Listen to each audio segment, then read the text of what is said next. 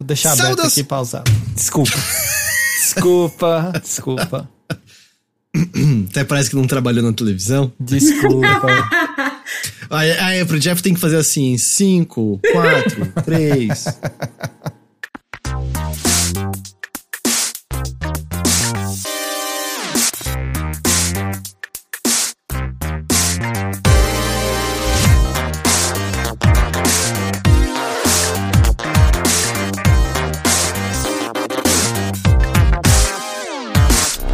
Saudações a todos e bem-vindos a mais uma edição do Mothership, podcast de videogames e outras formas de entretenimento eletrônico do Overloader. Eu sou seu anfitrião Heitor de Paula, estou aqui com Jéssica Pinheiro. Olá, internautas, roubei ali a frase do Espantalho, que mandou ali no chat da Twitch. Olá, pessoal, sejam bem-vindos a mais um Mothership. Eu não vou repetir tudo que o Heitor falou, mas espero que vocês estejam bem. Parecia que tinha o ímpeto de falar alguma coisa a mais e aí... Não, vocês não vão ter mais nada, meu.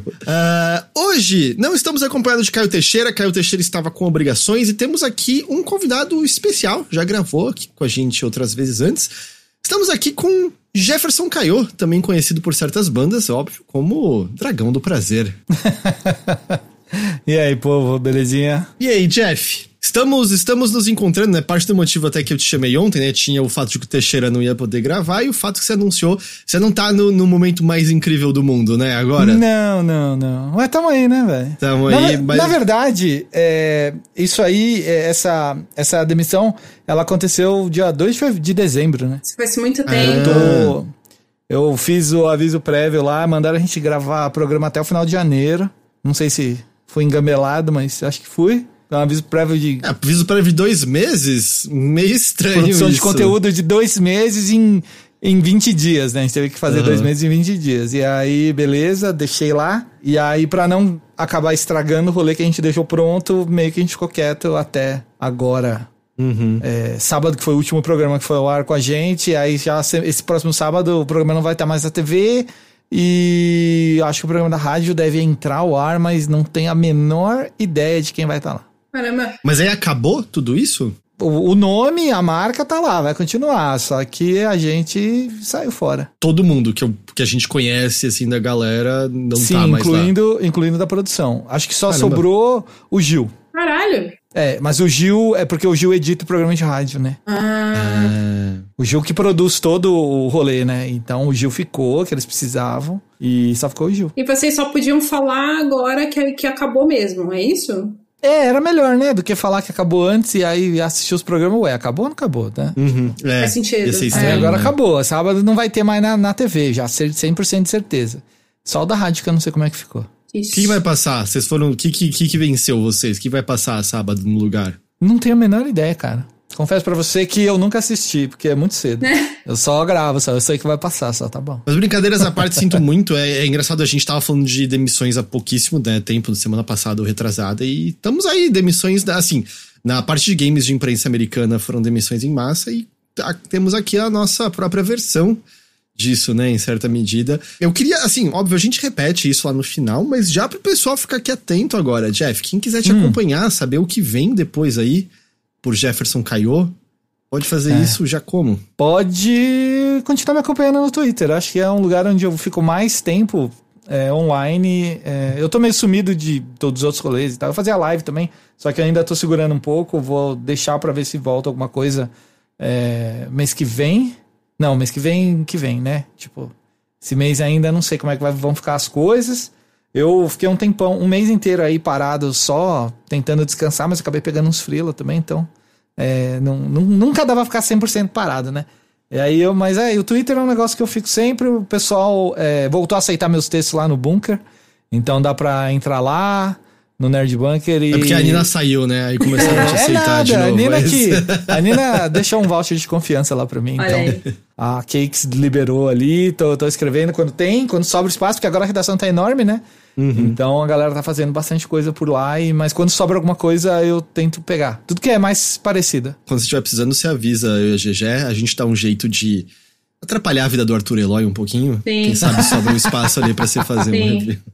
Não, o Arthur até que a gente nem conflita muito de gosto nem nada. eu acabava pegando as coisas que ele não pegava quando ele não tava lá, tá ligado? Ou seja, você pega tudo que é Sony e Nintendo, né? Eu pego... Cara, pior que Nintendo não, porque eu não tenho, né? Eu tô brincando. Tem o meme de que ele se diz caixista, né? Mas...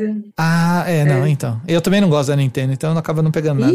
Tem que ter um equilíbrio aí. Eu acho que quem pega mais Sony lá é a Thay, provavelmente. Provavelmente, ela pega... Aí eu peguei esses últimos aí, recentes. Só pra falar, né? O Jeff falou, me segue lá no Twitter. Lembrando que é um programa em áudio, primariamente, né? Você consegue lá procurando por Horokeu com H, em vez de R no começo, né? E é o boneco do... K. Isso, é o boneco do Shaman King. E não sabia. Talvez eu já tenha sabido disso e esqueci, mas eu acho que eu não sabia. E se você voltar a fazer essas tais lives, onde elas aconteceriam? No meu canal com nome bizarro, porque eu coloco um nick pra cada coisa, porque eu sou idiota, mas... Aí fica difícil te achar, né, Jefferson? Fica um pouco. Mas lá na Twitch tá como Nico Mans, com Z no final e 2K. É bem chato. É o seu nome de usuário no Xbox, isso? No Xbox, era meu nick de jogar torneio internacional. É tipo pãozinho? É tipo pãozinho. Nicoma. É gostoso, que aquele lá que você faz no vapor, assim, né? Isso, gostoso, com carne de porco dentro. Ou pizza. Nossa, deu fome agora. Bateu uma fome agora. Entendi. O Jeff, assim, a gente veio aqui, né, pro Jeff poder conversar, divulgar as coisinhas dele também, mas infelizmente não é a hora mais incrível do mundo. Sua semana tá show, né, Gegé? Acho que sim. Acho que sim. Assim, eu tenho uma boa notícia que eu já vou compartilhar com vocês. Eu consegui adiantar as minhas férias. Então, eu vou tirar 10 dias. Tirar 10 dias pra descansar e fazer absolutamente nada. E vai ser maravilhoso. Quando que... A partir do dia 8. Se tudo der certo, a partir do dia 8 eu estou tranquilaça. O que vai casar muito bem. E eu juro pra vocês que não foi 100% planejado.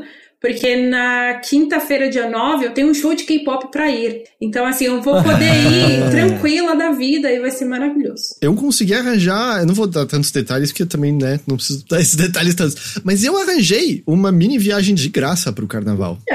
Tô louco. Vou conseguir passar 3 dias de graça no mato. Quer dizer, no mato, tem uma casa lá, tá? Vocês estão ligados, mano? Dá pra se enfiar no meio do mato e não tem que pagar nada por isso. É incrível. Eu faço isso todo dia. Viajar pro mato, assim, pra ficar, sei lá, fazer conexão com a natureza e ficar na paz sem internet é maravilhoso. Nossa. Muito bom. 2 diazinhos que seja longe de São Paulo já dá uma energia que, olha, só não é maior do que a tristeza de chegar pela Marginal em São Paulo e ver essa cidade cinza horrível. Sim. Você falou conexão com a natureza, eu já pensei, o Wi-Fi da hora, mas você falou sem internet, eu falei, pô... Sem internet. Não. Jeff aparentemente não é um praticante disso. E à noite? E o Marvel Snap da madrugada pra dormir? Como é que fica? Não joga, você vai fazer outras coisas. Não. Se você está sozinho, você pode, sei lá, meditar, você pode fazer alguma outra coisa, você pode jantar, e você, sei lá, vai na cidadezinha vizinha, come alguma coisa legal. Mas eu medito com o Marvel Snap, poxa. Não. Eu como alguma coisa legal também. Não. Deixa o celular de lado, Jefferson. Ouve a Gegé. E aí você descansa a mente, leva um livro também pra ler, que é gostoso, ou sei lá, o Kindle, se você preferir, é muito bom. Ou Switch. Pode ser o Switch também, mas aí não vai dar pra jogar online. Pode ser o Switch e não pode ser o celular. Sim. É quase a mesma coisa, player dava, mas Marvel Snap... Leva Magic, eu imprimi Marvel Snap físico. Leva Magic pra jogar com outra pessoa. Se você for... É que assim... Físico. É que eu não sei, de repente, né, se você vai acompanhado ou não, mas se a pessoa for acompanhada pra uma viagem desse tipo, vale levar uns jogos de tabuleiro, ou até o clássico... cartas, né, ou dados, ou dominó, sei lá, qualquer coisa do tipo, sabe? E aproveitar, e é muito gostoso. Agora tem Marvel Snap PVP também, você pode jogar com outra pessoa, é só ter 2 celulares. Eu acho que literalmente hoje, né? Hoje, agora à tarde. Mas eu não acho que ele faz conexão com o celular da outra pessoa direto, né? Você conecta o servidor do jogo. Não, você convida. O BBB você, é pra pareia o celular ao redor e ele acha oponentes? Não pareia. Você tem que saber o nick da pessoa. Aí você acha que deve mandar convite via nickname, né? Eu não sei, eu não testei ainda, eu nem abri. Eu chutaria que vocês dois têm que estar conectados ao servidor ainda pra funcionar, mas... Ah, não, claro, você tem que ter uma internet, óbvio. Ué, então não funciona. Claro que vai no cenário do chalé que a gente tava falando sem internet, não dá pra jogar o verso do Marvel Snap. Eu queria dizer que o 5G... não vou falar o nome da empresa de telecomunicações que financia o meu... Que eu pago, né? Que é lá, o 5G dele pega em todo lugar, mano. Então tá aí, ó. Excelente marca, não vamos falar aqui.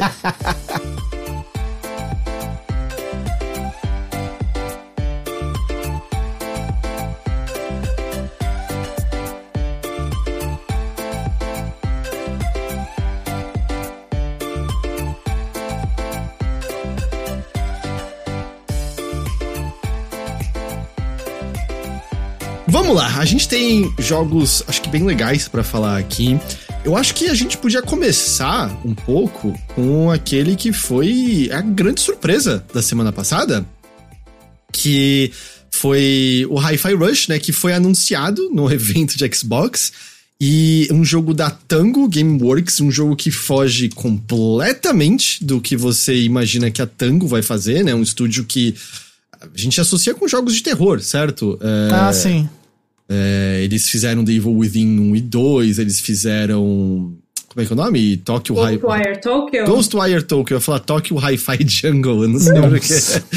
E aí eles apareceram de surpresa com esse jogo Hi-Fi Rush, que, de maneira ultra resumida, é um character action com elementos de ritmo e as animações mais lindas que você já viu na sua vida num jogo de videogame. É muito legal. É meio esse o resumo que eu faria. Eu gosto de definir ele como uma mistura de Jet Set Radio, Space Channel 5 e No More Heroes. No More Heroes, pode crer. Eu acho que a única, coisa em relação a No More Heroes que eu ficaria é que eu acho que o combate é melhor desenvolvido, sabe? Com certeza. Mas é que me lembra muito no tropo de você ter os chefes, né? Os chefões lá, os vilões pra você derrotar. Eles não têm o ranking, não são assassinos, tudo mais. Não tem aquele lore todo do No More Heroes. O rank deles é o cargo na empresa, né? Então, tem isso, mas assim, a primeira coisa que eu pensei quando eu vi o trailer de anúncio, eu falei, nossa, parece No More Heroes. Na hora me veio No More Heroes na cabeça, só que, né, depois de ter jogado com uma jogabilidade muito melhor... Mas as animações, assim, não sei se vocês jogaram No More Heroes 3, porque o 3 eu acho, assim... Nossa, o 3 eu quero jogar demais. O 3 é incrível na característica de visual e gráfico dele.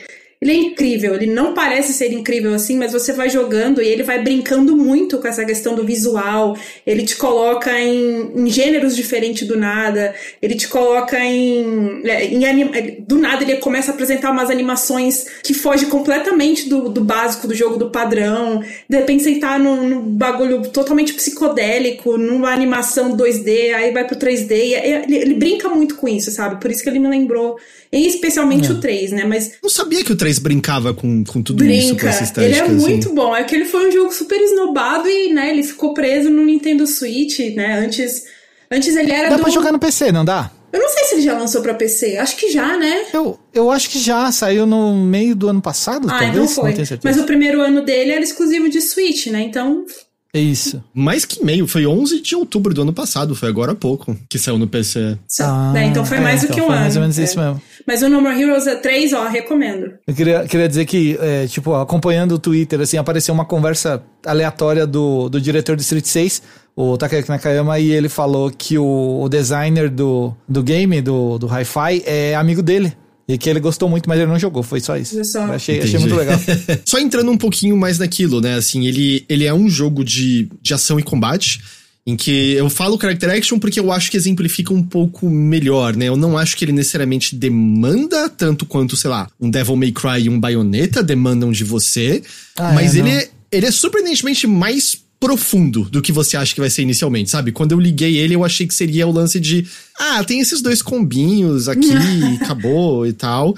E não, ele na verdade até ele espera, você tem que, pelo que eu vi, você tem que, porque eu justamente terminei a segunda fase agora, é a partir da terceira que você tem novas mecânicas, né, que tornam o combate até mais rico e variado do que ele é até então. Eu tô mais ou menos onde você tá também. E você, Jeff, você chegou até onde, mais ou menos? Eu matei o primeiro chefe e tava caminhando na segunda fase só. Uhum. Então todos nós estamos no começo ainda, basicamente, né?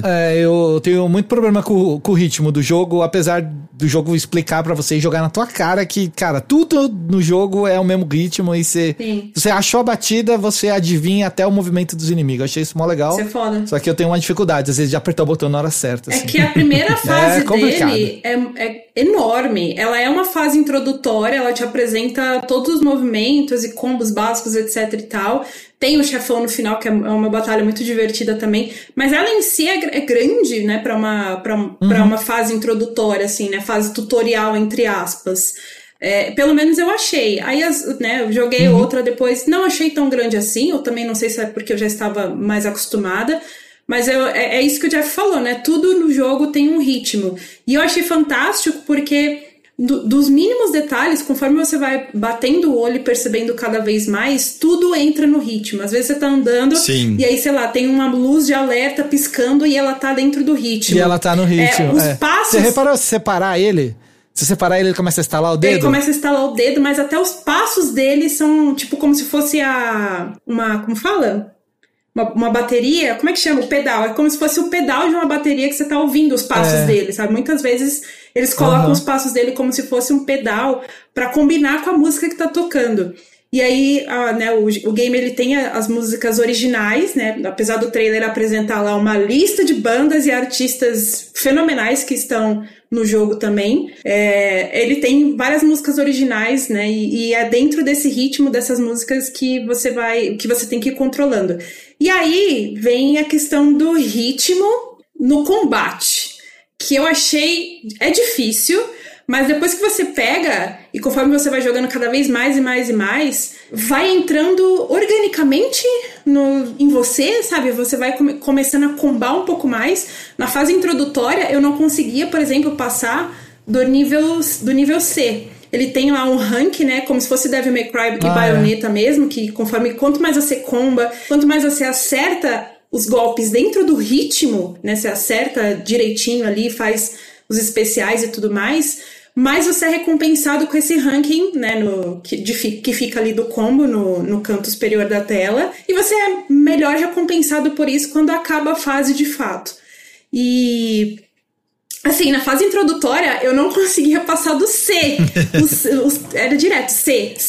E aí C passa de ano, tá bom. C passa de ano, com certeza. Mas aí eu fico, né, naquela competitividade comigo mesmo, né? Falando, não, eu quero tirar um ranking mais alto, quero pelo menos chegar no A. E aí fui melhorando, consegui chegar no B na fase seguinte. Aí não saí do B também, mas aí fui no B. Aí depois consegui chegar no B ali quase no A, e aí você vai melhorando gradativamente, sabe? Eu acho que isso é muito legal porque quanto mais você vai jogando mesmo, entrando no combate, entendendo o ritmo, pegando o ritmo principalmente, mais mágica a experiência se torna, sabe? Eu achei muito louco isso. E eu adicionaria outra coisa, que eu acho que é uma coisa que eu tenho visto mais jogos com elemento de ritmo fazer, mas eu acho que não muda o fato que ele faz bem, em que, de maneira geral, acertar o ritmo te torna melhor, mas ele não necessariamente tá te punindo por não estar acertando a batida. Na verdade, até uma coisa que é interessante é que, por exemplo, o seu combinho mais básico lá de todos, né, que é tipo pá, né, são 4 batidas leves. Se você fizer na batida, vai ser melhor. Você até ouve a galera, o que ela faz? É tipo um né, eles batem umas palminhas, né, quando você ouve o público, né, Mas mesmo que você faça fora da batida, mas faça os 4 golpes no ritmo certo, você ativa o combo do mesmo jeito, sabe? É verdade. Ainda faz o lance, quando você termina um combo que aparece um anel que você tem que apertar o botão na hora certa pra bater. Então, não é nem que, por exemplo, esse golpe mais forte só vai sair se você fizer o combo no ritmo correto e na batida correta. Não precisa. Fica melhor se você fizer, mas não precisa. E eu acho que tudo isso, ideias como essa diminuem qualquer frustração que você possa ter por não estar acertando as batidas o tempo todo, porque tem horas que sem dúvida. É difícil. Outra decisão que eu acho brilhante, e é uma coisa mínima, jogos de ritmo, volta e meia tem a barra mostrando as batidas. E tá lá sempre. Você pode ligar ou desligar. Pode ligar e desligar. Você não quer aquilo lá poluindo a tela. No caso do Xbox, você aperta o quadradinho sobre quadradinho, pum, sumiu. Me perdi no ritmo, apertou, pum, apareceu. Você entra ali no ritmo de novo, pega a batida. Eu, pessoalmente, sou do time que gosta de ficar batendo o pezinho, sabe? Enquanto eu jogo pra ter algo acompanhando o ritmo. E funciona, tipo, nossa, um botãozinho, liga e desliga. Tá ali, tô vendo, sabe? Ali na hora. Então, eu acho que muito, muito rápido ele deixa claro pra você, é bom acertar o ritmo. Mas se você não acerta, não é o fim do mundo. E ele é muito esperto também, que ele vira e fala assim, olha, isso daqui são as dicas pra quem se orienta por ouvido. Mas se você se orienta mais por visual, tem outras indicações no visual pra te indicar a batida e o ritmo certo, né? Então, por exemplo, o combo de golpe pesado, né? Que é tipo ele atacar e atacar, né? Ele tem uma pausa de batida entre eles. Você não precisa fazer por ouvido. Você pode ver a animação. Quando ele bate no chão com o primeiro golpe, você aperta de novo e ele bate de novo. E tudo isso eu acho que funciona, sabe? Que é meio... Ok, tem muitas opções diferentes pra você se orientar e conseguir executar os combos que você quer sem que você precise estar servindo a batida o tempo todo, sabe? Tudo isso eu acho muito, muito bom. É muito maneiro mesmo. Eu acho muito, muito legal, porque, tipo, todo o ambiente, não é só o personagem que entra no ritmo ali, e você opcionalmente pode entrar no ritmo também com os combos ou enquanto você se movimenta, né? O ambiente inteiro está dentro do ritmo junto com você, e isso é muito maneiro. Até tava passando ali uma animação de fundo na Twitch enquanto a gente tava conversando aqui, e tem a parte que, né, você tem que aprender o combate, e aí a arena se fecha e as portas vão se fechando dentro do ritmo também. Isso é muito legal. Sim. É muito, muito maneiro. Eu estou absolutamente encantado. Cada vez que eu ligo, meus olhos brilham. E é tipo, por que isso aqui... Por que é tudo tão legal? O visual é incrível, é vivo, é animado. Eu me sinto meio feliz jogando o jogo. O jogo é engraçado, sabe? O personagem é um bobalhão divertido. Mesmo as figuras breves que você encontra são marcantes de alguma forma. O robô tutorial. Eu me racho de rir do robô tutorial. Porque tem uma parte que me marcou muito no começo com ele, que você encontra esse robozinho que ele tá sempre com a placa, assim, de acho que ajuda, se não me engano. E aí... E ele te conhece muito bem. Ele te conhece muito bem. Aí você clica lá na interação com ele, e aí ele vai te falando algumas coisas e tal, né? Relembrando algumas coisas que você já aprendeu também. Isso pode ser um pouco chato.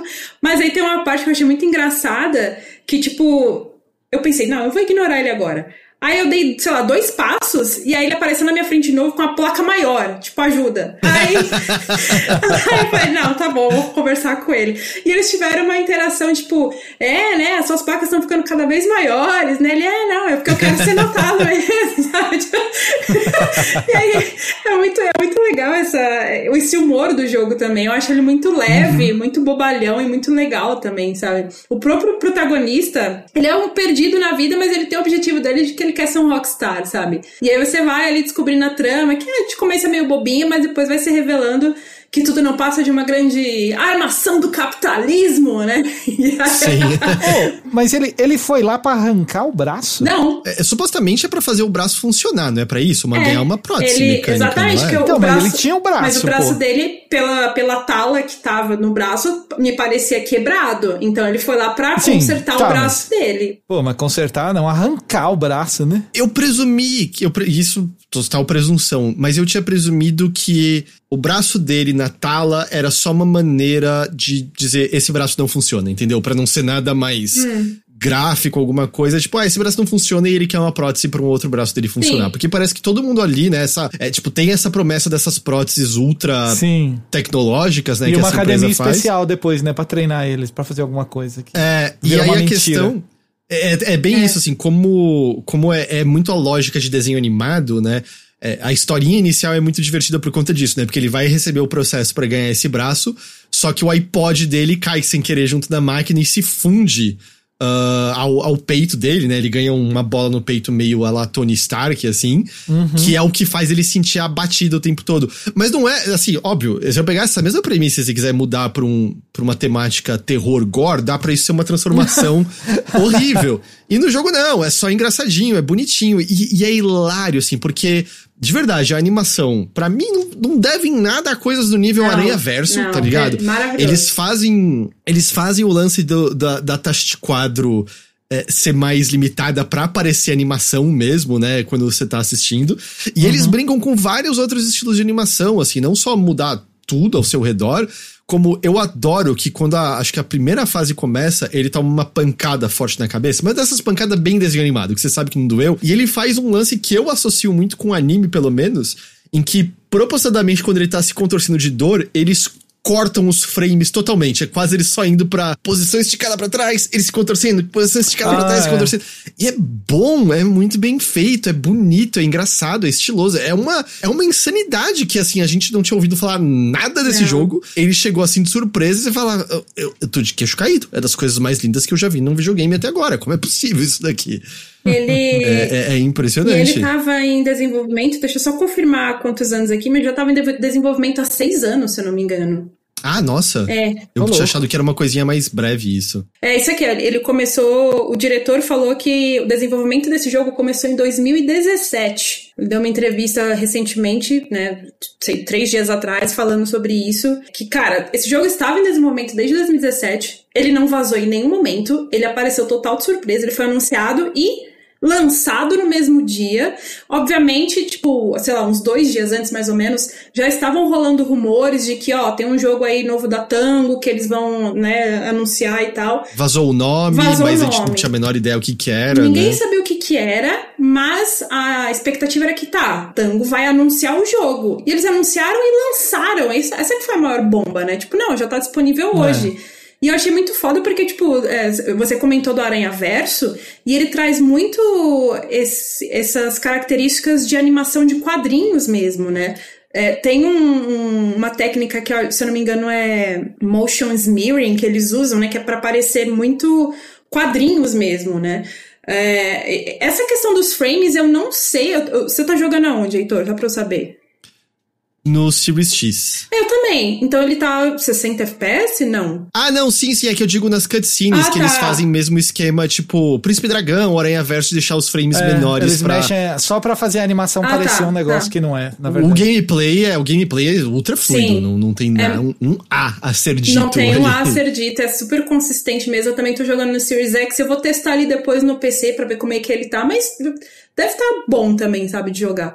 Agora, cara, as animações desse jogo é uma coisa tão espetacular, eu vou exaltar também, porque eu fiquei de queixo caído como a transição do 3D do jogo pra animação em si é perfeita. É tão suave, sabe? Tão assim, você nem percebe, na verdade, que a animação já acabou e você tem que começar a jogar. De tão perfeito que é. É maravilhoso. É só prestando muita atenção que às vezes você consegue ver uma coisinha assim. Ah, ok. Mudou pro 3D aqui agora, né? Deve ser tudo em tempo real renderizado, né? Tipo, esqueminha do Guilty Gear. O Guilty Gear Strive é a mesma coisa. Verdade. Sim, a gente tá falando, né, de Aranhaverso, porque acho que mas de fato, assim, é muito também o que Guilty Gear tá fazendo com animações, né? Com Guilty Gear, aliás, que o pessoal da Arc Sys tá fazendo, né, com animações assim, e tal. Também. Mas assim, eu não sei se tem alguma coisa até por conta do exagero mais cartoon, que algumas coisas têm aqui, né? Mas tem algumas coisas que estão me impressionando mais, sabe? Às vezes me chamando mais atenção. E o fato de que... É o que a gente falou, é gostoso de jogar, né? E ele vai introduzindo novas mecânicas. Pelo que eu entendi, a terceira fase tá pra introduzir uma mecânica de parry agora. Nossa. E dá pra comprar muita coisa também, né? Dá pra comprar um monte de golpe. Comprar atualização de, tipo, mais vida, mais poder, mais bateria. Dá pra fazer um monte de coisa. Dá pra você... Só pra explicar pra quem não tá vendo ali, né? Não tá tendo apoio visual, mas... conforme você vai explorando as fases, você encontra umas engrenagens, uns parafusos meio Mega Man, né? Quem jogou Mega Man aí, né, os clássicos, lembra que tinha uns parafusos e umas engrenagens e você vai coletando. Você pode, inclusive, explorar um pouco mais as fases justamente para quebrar mais caixas e ganhar mais dessas engrenagens e parafusos, porque você acaba depois trocando lá no laboratório, né, no hub do jogo, por habilidades, você melhora algumas coisas também, equipamentos, e a exploração também te recompensa, né, com aqueles elementos básicos de, você encontra um aprimoramento para aumentar a sua energia, ou então para aumentar permanentemente a sua barra de reverb, né, aí, enfim, você vai conseguindo esses pedaços de recursos, né, mesmo que ele aumenta... Os cacarecos que aumentam permanentemente as características dele de energia, de barra de especial, etc e tal. Você viu que o Chai, inclusive, zoa na hora que ele vai... A mina fala pra ele assim, não, mas eu posso fazer umas coisas com esses negocinhos aí que você tá pegando. Com isso aqui, com esses parafusos velhos, você faz o quê? Eu posso atualizar você. Pode mesmo? Com isso? Consigo. Eu sou boa, ela fala. Tipo... Eu falei, não, beleza. Eu não sei o quanto vocês gostam dessa obra que eu vou falar agora, mas eu gostei... Me lembrou em vários momentos, assim. Só que, claro, o Chai é muito mais legal e todos os personagens do jogo também são muito mais legais do que o dessa obra que eu vou comparar agora. que é Scott Pilgrim. Tá, eu entendo o que você quer dizer. Principalmente na hora das batalhas com o chefe. Não sei se você... Eu tenho muito... Principalmente o primeiro chefe, eu tive muita impressão de que, nossa, isso aqui me lembrou Scott Pilgrim, sabe? Mas são em momentos-chave, assim, sabe? Não é tipo... Sim. É que infelizmente, né, tem coisas que hoje em dia a gente vê que não são tão legais, assim, em relação a Scott Pilgrim. Apesar que você é um defensor do filme. Eu gosto muito do filme. Legal. Eu gosto mais dos quadrinhos hoje, mas o filme é legal. Mas, tipo, eu entendo o que você quer dizer, assim, desde a estrutura, né, que, tipo, o lance, os ex-namorados têm meio poderes diferentes, você está indo atrás dos chefes que também têm características próprias, e esse mundo que não é exatamente fantástico, mas tem umas coisas, sei lá, entre aspas, incríveis, mas que todo mundo aceita meio como dado, e é isso aí, tá ligado? A gente tá seguindo em frente, não tem um questionamento, traz uma leveza, né? O absurdo você não liga, né? Tipo, se não é absurdo pra ele, por que vai ser pra gente? Não pode ser. Sim. É uma leveza, assim, Mas ao mesmo tempo me lembra muito No More Heroes também, porque também tem essas características do No More Heroes, né? Cada um dos vilões lá do ranking tem um poder especial, eles têm um gimmick, enfim, eles estão numa lista, eles têm que derrotar lá a lista, no 3, especificamente, cada um deles brinca com uma animação diferente, né, que é bem mais legal. E tem o rock, né, que liga todos esses títulos que eu tô falando aqui, porque a trilha sonora do Hi-Fi Rush, ela é bem mais pegada de rock mesmo. Você vai jogando e você vai escutando ao longo das fases vários estilos diferentes dentro do rock, né, tem o progressivo, tem o acid, tem vários outros ali que provavelmente deve ter mais, né? Porque eu e os meninos ainda não terminamos o jogo, mas provavelmente deve ter mais estilos ali misturados e deve ser, espero, né? Que seja bem legal. Pelo menos até o momento, tá top.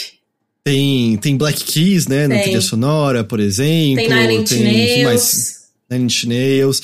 E é engraçado porque, tipo... Parece muito assim que os devs têm mais ou menos a nossa idade e fizeram uma trilha baseada nisso, e não necessariamente pra quem tem, tipo, 15 a 20 anos agora, assim, porque é muito rock, mas pouco mais da nossa juventude, não é mesmo?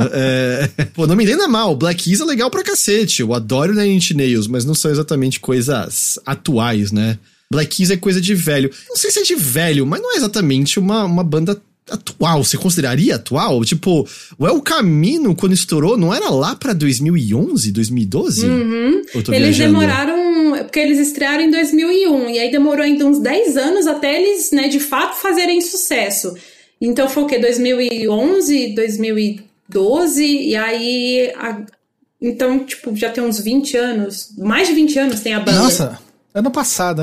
E vou dizer, é uma pequena coisa, não acho que é tipo, tá ruim por conta disso, mas eu não importaria assim de se a trilha tivesse coisas mais popzinho também, sabe? Não só rockzinho, um pouquinho um pop animado e tal, eu acho talvez seja mais caro licenciar essas músicas, e aí por isso que não sei, mas eu fiquei, essa tipo... escolha. Não exatamente o estilo, mas imagina uma coisa numa pegada de um Churches, sabe? Tá ligado? Aquelas mais agitadas, mais animadas. Eu acho que funcionaria. Churches não, Kojima não, aqui não, tá? Não. Tá, então que tal não sei que lá War? Pode ser. É a banda que tem no Death Stranding que eu esqueci o nome. é Loud Roar, é isso? Bota o Måneskin aí, quero ver.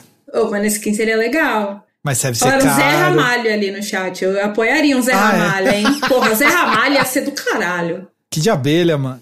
Porra. Não, aí não. Pato Fu animado ali, ia ser bom. Tanque ia ser animal.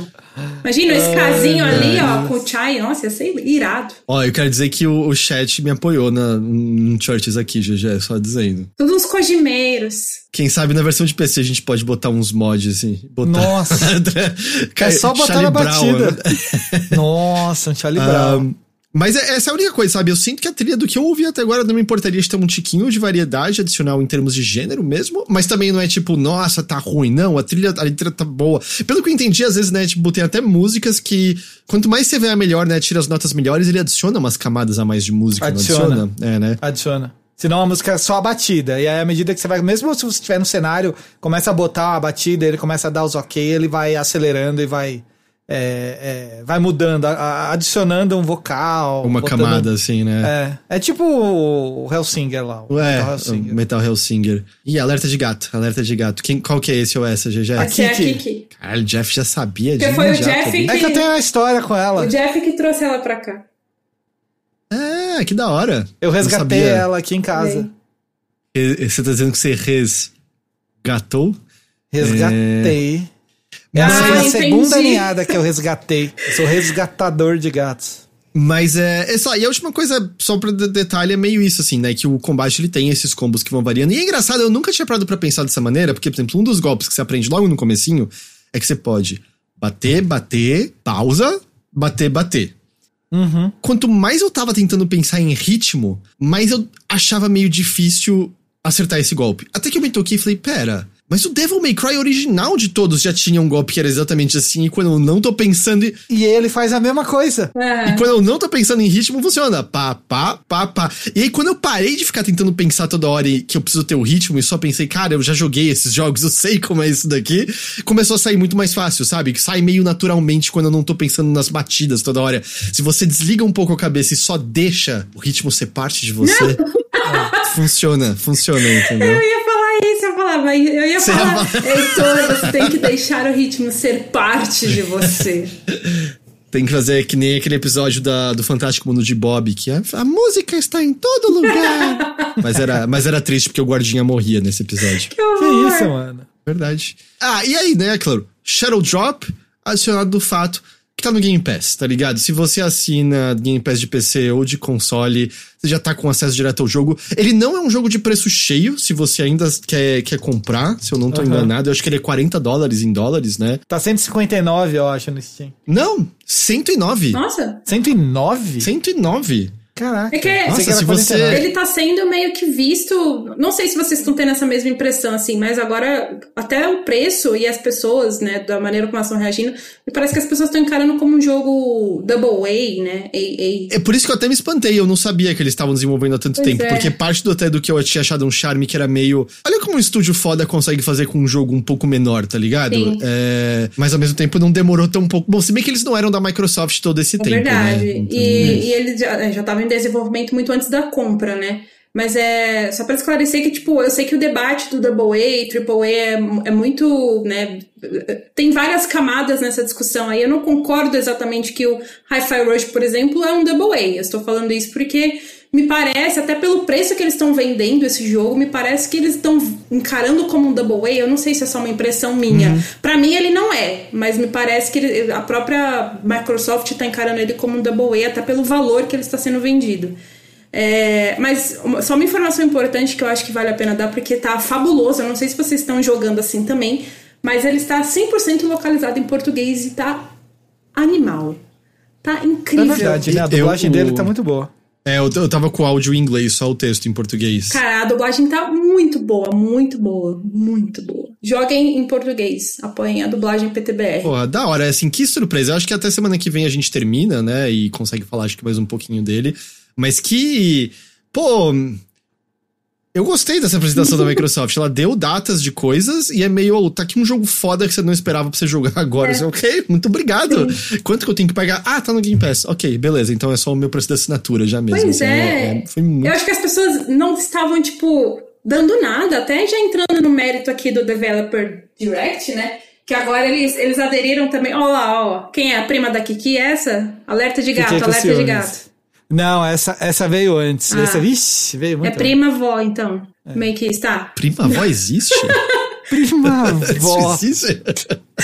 Assim, eu não tô aqui, né? Tem famílias que fazem coisas esquisitas às vezes. Então uma prima-avó talvez até possa existir, dependendo da situação. Mas não é uma coisa normal da gente ter em família, não, né? Não. Só pra eu ter certeza. Sei lá, foi só a primeira coisa que me veio na cabeça. Assim. Mas o que eu tava falando? Eu perdi o raciocínio. Da prima-avó da Kiki. Não, antes disso. Não. Sobre ninguém dar nada sobre o evento. Obrigada, Tadeuzinho. Então, já entrando até no mérito do próprio Developer Direct, né? Que eles, enfim, colocaram um Direct no nome da apresentação, né? Nintendo fazendo escola. Mas eu gostei muito do formato, inclusive, né? Porque não me pareceu... aquela coisa engessada e corrida e, sei lá, completamente fora da casinha né, que a gente tem em outras apresentações. Acho que talvez a Nintendo, né, seja um pouco mais ok, ou talvez a gente já tenha se acostumado com o formato do Nintendo Direct, mas esse Developer Direct eu gostei muito porque eles colocaram quem de fato está trabalhando nos jogos para falar. E não foi, tipo, pra falar detalhes do tipo, olha, não, a gente desenvolveu aqui esse cenário usando técnica X, Y, Z, e aí, enfim, a gente vai refazer isso aqui. Não, sabe, não foi umas coisas muito específicas. Eles falaram as informações mais importantes que interessavam pro público de fato. Cada jogo ali teve seus 15 minutos de fama e no final ainda deram datas pra todos eles, sabe? Então eu acho que talvez eles tenham encontrado o formato perfeito finalmente, né? Demorou aí, mas talvez eles tenham encontrado, porque eu estou torcendo muito pros próximos, né? Tomara que tenham próximos Developer Direct serem exatamente assim. Eu adorei, não só pelo Hi-Fi Rush ter sido o jogo surpresa e o jogo que roubou a atenção de todo mundo na internet, de todos os jogadores aí, mas principalmente porque eu gostei do formato, sabe? Foi um formato que, tudo bem, eu estava ali trabalhando, assistindo ele para cobrir pro site, lá pro Tech Masters, mas foi, acho que a primeira apresentação da Microsoft em anos que eu estava 100% interessada, sabe, em ver, e ainda saí completamente satisfeita porque tinha um jogo novo, completamente do nada, disponível para eu jogar logo depois que acabou a apresentação. E eu queria só mencionar, até diante disso que você tava falando agora, né, que o Rafael falou, mas vocês não acham que isso foi só pra tirar pode ter sido pra tirar foco das demissões? Não descarto de forma alguma. Eu não acho que é do tipo, necessariamente que planos de tipo, anúncio de lançamento do Hi-Fi Rush mudaram por conta disso, porque se o jogo tava pronto, significa que o material de marketing dele teria que ter começado um bom tempo antes. Mas eu não tenho dúvidas de que é meio, casa essas datas de forma que dá uma amortecida, né, na notícia, porque fica algo positivo mais recente do que, né, as demissões em massa. Completamente. Aí ele falou o formato, eu digo, eu não sei se eu entendo. Eu acho que é mais colocar os desenvolvedores, né, porque aí você vê que, tipo, não, a galera tá trabalhando, né, não sei se foi isso não sei se foi nesse sentido que ele falou. Pra passar uma impressão de nossos estudos estão funcionando normalmente. Não, tá tudo bem, a gente demitiu aqui 11 mil, foi 11 mil? Foi tipo 10 mil, 11 mil, nem lembro agora. Aqui, a gente demitiu muitas pessoas. Mas tá tudo bem, sabe? Nossos estúdios de desenvolvimento tá tudo bem, Bethesda tá funcionando bem. Acho que foi nesse sentido que ele quis dizer, me corrija se eu estiver errado. Ele falou, é isso mesmo, somos amigos dos desenvolvedores. Pode ser. Assim, não descarto, tá, Jeff Rafael? Ao mesmo tempo, assim, não sei há quanto tempo tá gravado isso já. Isso que eu ia também. falar, eu não sei há quanto tempo esse Developer Direct já estava gravado, mas houve espaço ali para eles mudarem coisas no meio do caminho, porque eu lembro que no começo do mês de janeiro, eles, né, confirmaram que ia ter a apresentação no final do mês e tal, e já falaram, olha, não vai ter Starfield, mas vai ter esse.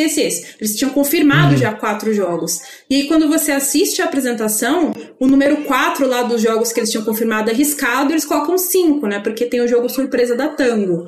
Então, assim, alguma coisa ali aconteceu de última hora, talvez até tenha sido esse jogo que eles colocaram, não sei também, já tô me perdendo no argumento. Ou era o plano fazer surpresa sempre, né? Pode ser, porque eu acho que funciona. Mas assim, jamais descarto que foi pra abafar o caso, tá? Pode ter sido sim. Eu acho que coisas como o Isidro falou, o Phil Spencer não apareceu. Isso eu acho que é calculado 100%, porque é meio, quer queira ou não, ele é o executivo que, né, levou a demissões de pessoas, e ainda mais imagina, que não teve nada da 343, e eu acho que a parte da Bethesda que foi demitida não era necessariamente a galera de Elder Scrolls Online, eu não tenho certeza. Mas imagina, além de tudo, o jogo que você tava trabalhando tem aparição ali, aparece o executivo que acabou de demitir você e mais uma galera, é muito sem tom, se né? fosse um dos demitidos da Microsoft ali, de um dos estúdios, se eu visse o Phil Spencer na apresentação, eu ia ficar muito puta. Ia ficar puto, Exato. né? Tipo, mano... Com certeza. Então, é possível. Mas assim, pegando o mérito do jogo e da Tango, porra, mandaram bem demais. Tá. Bem demais, assim, eu tô muito contente com esse jogo. Alguém quer falar mais alguma coisa de Hi-Fi Rush? Quero terminar ele. Eu também quero terminar ele o mais rápido possível.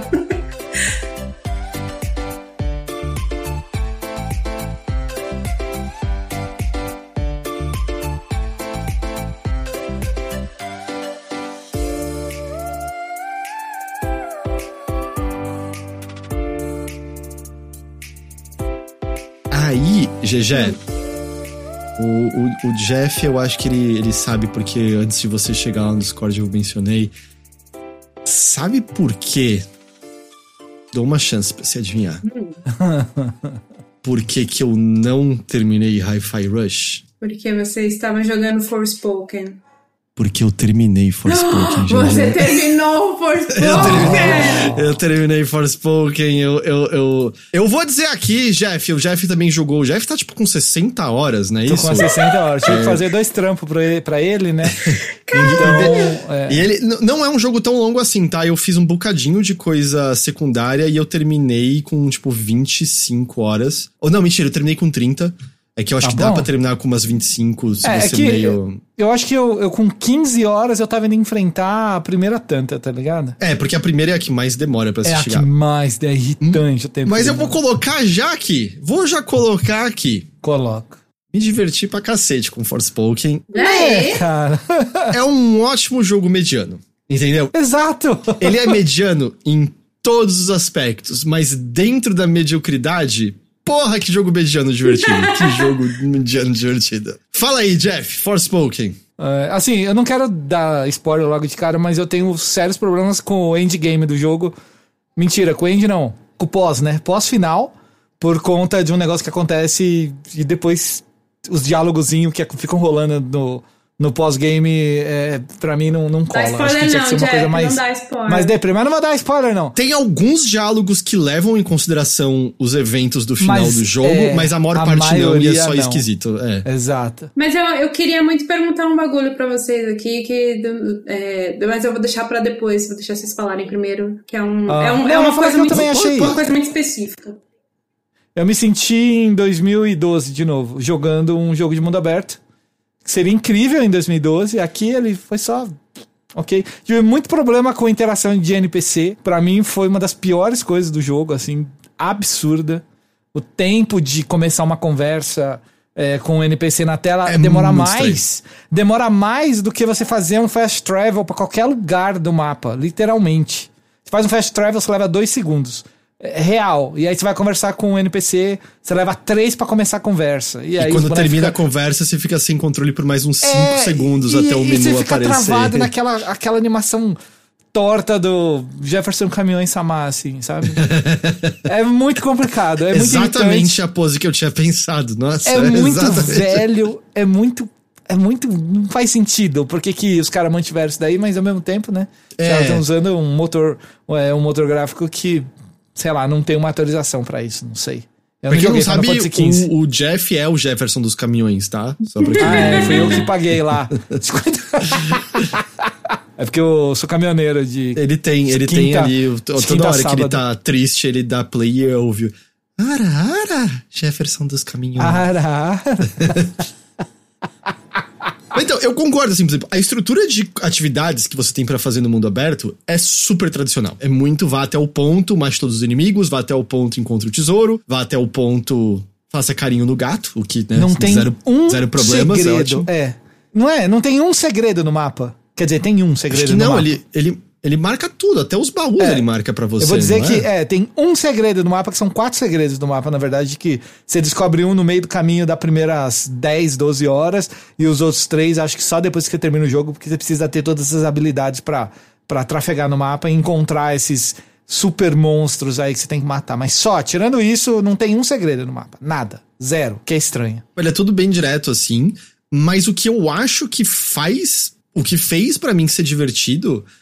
é que correr de um ponto ao outro e brigar com as magias é gostoso. É gostoso você correr pra cacete. E é bem rápido, se você focar nisso, e foi o meu foco, melhorar o seu vigor, que permite você correr mais, se esquivar mais, e etc, etc. E é bom, é divertido quando você tá saltando de um lado pro outro, esquivando no ar, pisando no ar pra dar umas cambalhotas, passando de um lado pro outro no inimigo. E, GG, quando a gente conversou da última vez, eu falei, eu tô indo enfrentar a primeira teia, né, o Tanta no inglês, que eu acho que vai me dar novos poderes. E é isso, cada teia que você derrota, você ganha um novo elemento, sabe? Você começa com terra e planta. E eu acho que é um dos problemas do jogo, em termos de ritmo, que é aquelas primeiras 5 horas que eu tinha mencionado são dolorosamente lentas. As primeiras horas desse jogo são ruins. Demora muito pra tudo acontecer. O texto não tá legal. Mas cara, aí o segundo episódio, Heitor, o segundo episódio é 1 hora de conversa. Você fica lendo livro na cidade. Você não pode sair da cidade. Ele não deixa, né? Cara, que é isso, cara? Não. Você foi alimentar as cabras, as ovelhas? Alimentei, carinho nos gatos, conversei com todos os gatos da cidade e, cara, não passava. E conversei, olhava um pontinho no mapa e ia lá ver o que era. Mano, na moral. Não vai, tá ligado? Não avança. Vai. Mas aí você passou disso, está no mundo mais aberto. Nenhum outro momento de história dura tanto daquele jeito. Você tem cutscenes, mas é tudo mais breve, direto ao ponto. E quanto mais você abre seu leque de magias, elas são legais de serem usadas. Por exemplo, a magia de fogo que você pega depois... Nossa, elas são lindas. Ela é a magia meio corpo a corpo. Você fica dando umas espadadas de fogo, você carrega uma espadona em arco. É a mais diferente, né, no caso. É porque eu também gosto da magia de eletricidade, porque a eletricidade funciona como? Você dá o golpe normal, que causa dano, mas põe uns marcadores no inimigo e aí você carrega poderes e faz chover raios neles. Não, é ridículo. Aí... É o poder mais forte do jogo. Eu nem uso outra coisa, mas eu tô nem aí. Eu só uso esse golpe. Eu fico buscando as fraquezas dos inimigos, tá ligado? Pra acertar a ponto. Preguiça. Mesmo essas habilidades, tem habilidades diferentes dentro de si. Então, tipo, quando você tem a habilidade de terra, você tem uma chicotada nos inimigos que recupera a vida. Você pode fazer as raízes saírem e prender o inimigo. A magia de fogo já é diferente. Você consegue invocar uns clones de fogo seu pra dar empurrada nos inimigos. Você consegue abrir um círculo de fogo no chão que dentro você causa muito mais dano. É muito legal.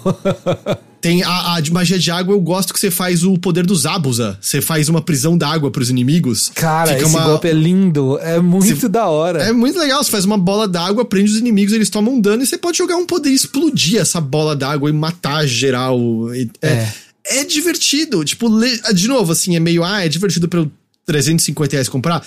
Não, mas não vai demorar pra esse jogo entrar em promoção. E, com certeza.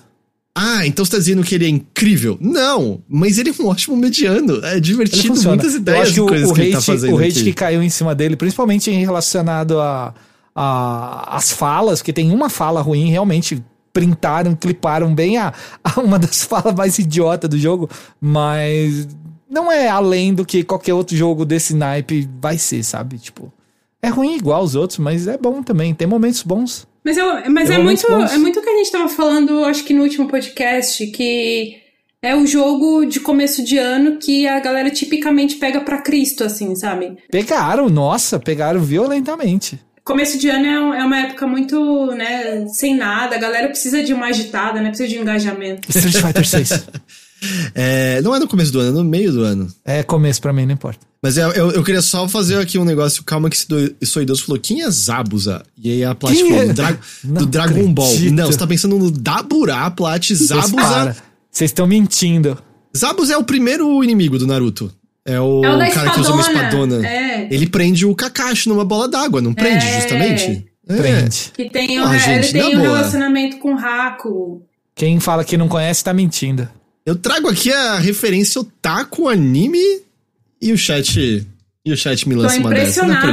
Impressionada que o Heitor lembra. Naruto, GG, eu assisti tudo até o Pen ser derrotado. Caramba, você assistiu? Você foi longe. Você assistiu o Good Ending. Você assistiu o Good Ending, pô. Depois só a tranqueira. Depois é só o final do jogo, só, mano. Não dá. Mas perdão por interromper, eu precisava fazer essa correção. Mas sim, pegando o que a gente já falou, né? A galera. De novo, não é que o texto do jogo é bom, mas a galera pegou aquele trecho que viralizou pra achar que era o jogo com o pior texto que já pisou na face da Terra. E nem cara, não é. Eu tava falando, esse jogo fosse feito pela Disney e saísse um filme no mesmo ano, com ela também, com a... Ela, como é que é o nome? Ela... Mila Kalinske? Como é que é o nome? Ela Banquist. Ela Bansky. Ela Kalinske. Não é Kalinske, é com B. Balinska. Ela Balinska. Ela Balinska própria. Ela Balinska. Se fosse um filme da Disney, quando ela fosse uma princesa da Disney, ia dar bom também. Nossa, pode crer, né? Porque ela ia ser uma princesa muito boa. O Bruno tava falando comigo esses dias que... Não, acho que foi o Bruno. Eu não lembro quem foi. Alguém falou pra mim que essa menina precisa rever urgente o agente dela? Foi você. Coitada. O agente não, mas dela. Eu imaginei, porque ela fez também Resident Evil. Ela fez, não, mas peraí, olha o desastre que a menina veio. Ela veio de Resident Evil. Eu queria falar pra GG que eu nem odeio esse Resident Evil. Então, assim, eu não odeio também. também, mas eu também não amo, né? Ele é ruim. Ele é ruim do jeito certo, Tio Burt pra sempre. Forever, exato. Tio Burt. Mas ela fez Resident Evil e que, né, já foi, assim, recebeu um hate muito desproporcional também, porque eu não acho ele a pior série já feita também, que nem a galera aponta. Até mais comparado com o que a própria Netflix lança, tá muito melhor do que muita coisa que a Netflix lança. Ó, fizemos uma bilheteria apenas sobre Resident Evil. Vai lá e escuta se você não escutou. Fica aí a dica pra você. E, antes disso, lá em 2019, essa mulher estava no reboot de As Panteras. Que também recebeu um puta hate e é um filme mó legal, na moral. Ela tem um filme de suspense também no Prime Video, que a capa é ela correndo. Eu não sei qual é. Isso é Forspoken, esse capa ela correndo. É, quase. Só que ela tá com roupa de festa, de balada, sei lá. É um suspense. Eu acho que ele chama Run alguma coisa, mas não tenho certeza. Runspoken. Runspoken. Runspoken. Não é que a história é boa, na verdade, quando eu joguei ao vivo, começo dele, teve uma hora que eu tava com o chat falando, tipo, e aí, o que vocês acham que vai ser revelado sobre isso? Você acha que é isso, é isso? Eu acertei de primeira, tá? A história twist dela, assim, é esse o nível de clichê. Mas, vê se você concorda comigo, Jeff. Pensei que você fala GG. Mas você não jogou, só por isso que eu tô perguntando pro Jeff. É GG, não GG agora. Vamos lá. Tá bom. A motivação que leva a Frey a querer sentar o cacete na primeira teia, não é que eu me emocionei, mas total pra mim funcionou de eu entender por que a personagem tava indo fazer aquilo. E depois que mais das outras teias aparecem e você aprende sobre elas, eu fiquei, uma historinha de fantasia legal até. Tem umas ideias legais aqui, não é? Não tá terrível isso aqui que tá acontecendo. Tem uns momentos principalmente divertidos. A quebra dela não querer enfrentar a segunda.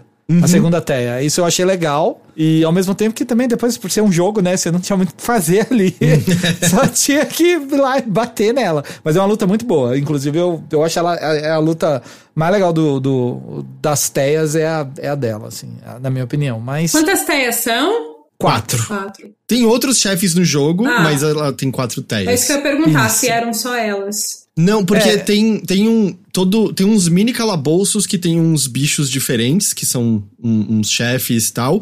E tem uma outra coisa, de vez em quando tem pontos específicos do mapa que isso rola. Tem os secretos lá que o chefe mencionou, o Jeff mencionou por cima. Mas uma coisa também que rola, de vez em quando, tem um lance no clima que os pesadelos são invocados.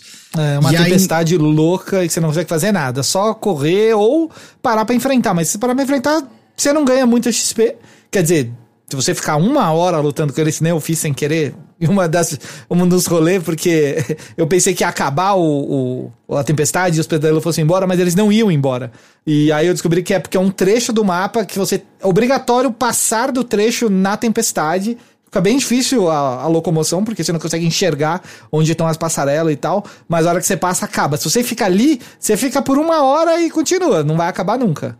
E eu descobri depois isso. Mas eu tenho suspeita que tem outra coisa que dá pra fazer nas tempestades, porque eu fiquei explorando uma tempestade e apareceu um chefe que eu nunca tinha visto. Sim, ele ainda avisa, toma cuidado, porque se esse cara aparecer, dependendo do horário do jogo, de onde você tá no jogo, ele vai falar assim, corre. Mas se tiver com o poder da Olas, né, que é o poder de raio, mano, você enfrenta qualquer um com aquele poder dos pesadelos. É tipo área de tormenta? Mas você toma penalidade também se você tá dentro dessa área? Você toma dano constante, eu acho. Você cai todo inimigo, uma área de tormenta, então. Todo inimigo dá golpe que afeta seu vigor. Então você tem que ficar recuperando vigor ou não tomar golpe nenhum, né? E sua vida demora mais pra voltar, esse tipo de coisa. Mas esse chefe que você tá falando, Heitor, não sei se você sabe, mas você enfrenta ele num desses labirintos secretos também. Eu acabei enfrentando o labirinto depois também, Ah, tá, então beleza. Mas é esse cara mesmo, é esse monstro aí. É Abestus, alguma coisa assim. Os nomes são muito eu matar ele faz a tempestade parar, não faz? Não tenho certeza, porque eu tava lutando com ele, a tempestade acabou no meio da luta, ele foi embora e eu faltava, muito pouco pra eu matar e ele fugiu. Aí eu perdi o morto. Exatamente o que... eu ia morrer, eu voltei pra base, comprei umas poções, bati e faltava um tiquinho, a tempestade passou. Aí ele vai embora, porque você não consegue nem terminar a luta. Aí não sei se uma coisa tem a ver com a outra. Mas assim, e a outra coisa, né, é que você começa com o parkour arcano e ganha coisas, Mas você ganha outras habilidades de travessia depois. Você ganha um chicotinho que te deixa grudar em lugares específicos e se propelir. E aquilo nunca é tão fluido quanto eu gostaria. Tem umas interrupções, sabe, ali. Eu vi um vídeo que o cara fazia o chicotinho e parecia o Homem-Aranha, tá ligado? Aí na hora que eu assisti, eu falei, mano, isso é mentira, não é assim que você usa o chicote. Não é mesmo. Mas ele fez num momento ali que ele tinha decorado, sei lá, tava usando superfície plana, e aí parecia realmente que ele tava se pendurando que nem o Homem-Aranha, ainda ele meio que montou um vídeo falando, igualzinho o Homem-Aranha. Puta, não é, velho. Não é mesmo, não é mesmo. Eu não sei se tem algumas outras coisas de travessia, porque eu não peguei todas as fontes do jogo, se alguma outra habilidade. Tem uma que ela voa com a água, e tem um que ela surfa na água. Isso eu tenho. Ah, tá, que você pode virar infinito se você fizer o desafio, né? E tem o pulo quádruplo de raio. Também. Que é então só faltou o dela voar mesmo. Então que é muito bom. Eu posso voar um pouquinho, mas não muito. Tem um lance lá que deixa... Enfim, não vou entrar em detalhes. Eu queria perguntar um negócio. Mas termina que você fala. Eu só queria falar que esse pulo quádruplo em português se chama galgar. Você pode galgar ali e aí você vai. Mas diga, GG. O galgar é uma palavra legal. Mas o que você ia perguntar? Vamos falar. A Plat comentou ali no chat da Twitch sobre as unhas, que é um bagulho que você tinha me mostrado já quando você estava jogando. E eu queria que você falasse mais disso, porque eu achei, não joguei, mas tudo que eu vejo dessa questão das unhas, eu acho sensacional, que ela usa, me corrija se eu estiver errada, como se fossem runas que ela usa de nail art, assim, sabe? De pintura de unha mesmo, sabe? É exatamente isso. O que é colocado na lore é o seguinte, as teias faziam essas runas com o sangue delas, que o sangue delas tem magia e elas pintavam essas runas nas unhas pra terem poderes específicos. Com o tempo, só porque as teias usavam isso, a galera começou a usar as runas como símbolos de proteção mesmo que não tivesse efeito. Mas você consegue meio que ter acesso a esse poder das teias através de umas pedras, então você pinta suas unhas com essas runas pra conseguir bônus específicos. E aí é legal o menu, porque as mãos ficam aparecendo ali e aí muda bastante assim o tipo de arte, porque tem unha que é só uma runa em cima, tem umas que é tipo metade da unha inteira pintado e uma outra coisinha em cima, assim, é legal, mas é mais um buffzinho, tá ligado? Você não pensa tanto sobre isso o tempo todo. E tem os buffs legais mais pra frente do jogo, porque você consegue com as lutas secretas, né? Você ganha algumas runas mais fortes e tal, e funciona bem. Quando você tem todos os poderes, todos os seus golpes ficam mais fortes. É tipo uma das runas, é muito roubado, mas você pode equipar lá. Você usa o minério, né, que você tem que fazer um negócio de procurar matéria-prima de criação, que no começo do jogo você cata tanto lixo no chão, tanta coisa no chão, e você só vai saber porque que serve isso aí depois de, sei lá, mano, 10 horas de jogo, não sei. E quase nunca vai faltar pra você fazer quando realmente coisa. Importa, você começa a fazer e você começa a ver, pô, isso aqui é legal. E aí você tem uma habilidade extra em cada um dos menus de cada uma das teias que você absorve, que você ganha, sei lá, uma habilidade mágica pra aumentar o nível das capas de todos os elementos. Outro pra aumentar a defesa. Outro aí quando chega uma hora no final do jogo, você pode mudar todos os atributos das capas. Aí você pode vestir qualquer coisa. Se você tiver matéria-prima, você deixa tudo 99 e escolhe as habilidades que você quer na capa, e aí já era, você vira uma mini deusa lá, porque é muito sucesso, é muito forte esse tipo de coisa. Eu joguei 1/3 das horas que o Jeff jogou e eu basicamente já botei 99 em todos os stats de magia na capa que eu tô usando agora já. Ele é bem tranquilo nesse aspecto, tá? No começo eu até achei ele um pouquinho desafiador, mas a dificuldade evapora ali depois. Evapora. E uma outra coisa que eu queria mencionar, até porque a gente tá falando das unhas e tal, eu mencionei, eu não acho que é um jogo bonito, tá? Eu acho que é um jogo meio feião, mas ele tem design de algumas coisas muito legais. As teias todas, eu acho o design delas são muito legais, boas. As roupas delas, tem uma que... Tipo, a da Justiça é meio que uma espécie de Virgem Maria, tem uma que usa um negócio mais rebuscado, mas a primeira que a gente já tinha visto em trailers, ela tem um elmo feito meio de losangos, muito legal. E o bração? bração? Eu não lembro do... Ah, é que ela é fortuna, ela é muito né? sarada, velho. Ela é muito literalmente, sarada. quando todo mundo tava falando, ela é até a mais forte, eu achava, nossa, eu vou enfrentar de primeira a mais poderosa. Não, ela é literalmente a mais forte. A mina é rasgada ali. Se ela sair na mão, ela te arrebenta assim, ó, tranquilamente. E por isso que o poder dela é tudo mais melee, sabe? Coisas assim. Mas, e a outra coisa, você pega as capas, e é a principal mudança visual que você tem, as capas são legais, tá ligado? Eu fiquei, tipo, umas capas que eu não queria mudar porque tinha uns penduricalhos da hora, balançando e coisa assim. É, bonitinha mesmo. E, GG, tem todo um arco de missões que você vai encontrar os familiares das Teias. O que são os familiares? Elas todas eram gateira também. E aí, são familiares! São familiares tipo bichinhos? Famílias, exatamente. A missão é muito besta. Você segura o L2 pra agachar e anda devagarinho até o gato. É só isso. A questão é que cada gato que você faz amizade assim, quando você vai pra um ponto de descanso, eles podem aparecer lá e te dar item e ficam curtindo. E é tudo gato demônio. Tem gato de asa, tem gato de rabo demônio, tem gato com chifre, asa de fada, com chifre colorido. E aí o bom é que você vai pra casinha e não é só que eles estão fazendo, tipo, arranhando a parede. Eles estão voando pela casa, eles estão dando um rolezinho de encanto pro outro. Só mais uma terça-feira na vida de um gato, né? É divertido. E assim, funciona porque a gente é louco do gato? Funciona porque a gente é louco do gato. Mas é muito divertido ver o gatinho flutuando ali no alto, sabe? Ali de boa. É real, muito legal.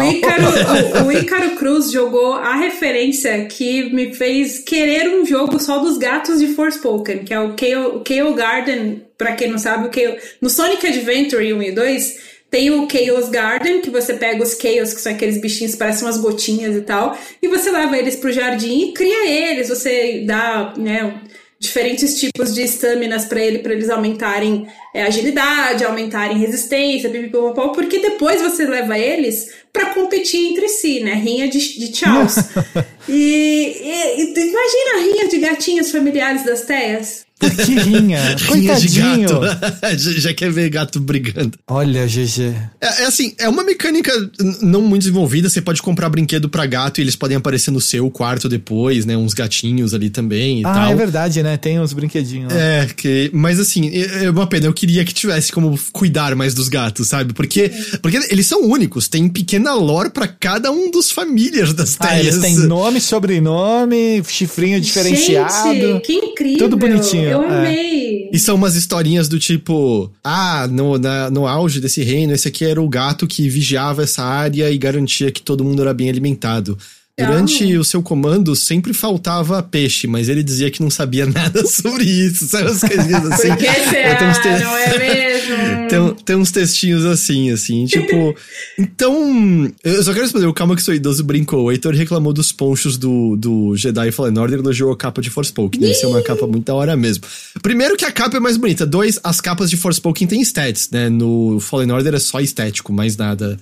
Tem uns stats que destrava pra depois você fazer o que você quiser com elas. Então é bom, é muito bom. Eu tô jogando Fallen Order ainda e não me fala. Tá se preparando pra continuação? Sim. Foi adiado hoje, né? Foi adiado hoje. Sim, acabou meu expediente, eu vi a notícia e falei, foda-se. Então, assim, Jeff, fique à vontade se tem alguma coisa mais pra adicionar. Eu tô meio falando algumas coisas por cima porque a gente já conversou do jogo um pouco na semana passada. Mas real, assim, ele tem problemas? Tem graves problemas. Graves. Ele é ruim por conta disso? Nossa, não. Eu achei divertido. Acho que esse sistema de combate magia é legal.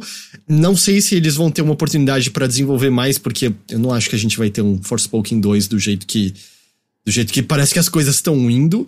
Eu também não acho, não. Talvez um DLC? Talvez pra fechar uma ponta ou outra. Eu acho que nem DLC vai ter, viu? De verdade, assim. Mas é mais pela recepção mesmo e pelo descaso da Square mesmo. A gente já comentou sobre tudo isso no Mothership passado, né? Sobre o quão bizarro foi o marketing desse jogo, o quão algumas coisas, tipo, não conversam bem entre si, né, das partes de desenvolvimento em que a gente sabe, picotado de algumas entrevistas e aqui e ali, e a maneira como a Square lançou a demo, etc. Nada conversa legal entre si, sabe? Então, assim, é só muito bizarro, e aí teve toda essa recepção, porque pegaram esse jogo pra Cristo, então eu acho que não vai ter nada. não sei se vocês viram, mas muita gente confundiu o Forspoken com o tech demo da Unreal 5, né? É porque tinha os dois tem mulheres correndo rápido. Correndo rápido, fazendo um parkour mágico, exatamente. E acharam que era a mesma coisa. E não tem nada a ver, né? Apesar de que a versão antiga do Forspoken que apareceu em vídeo a primeira vez era completamente diferente. Principalmente os efeitos especiais e tal, mudou bastante, né? Me parece, o time encontrou problemas de dificuldades técnicas e não conseguiu superá-las. Né? Também acho. O que eu ia mencionar até, GG, eu fiquei prestando atenção nisso.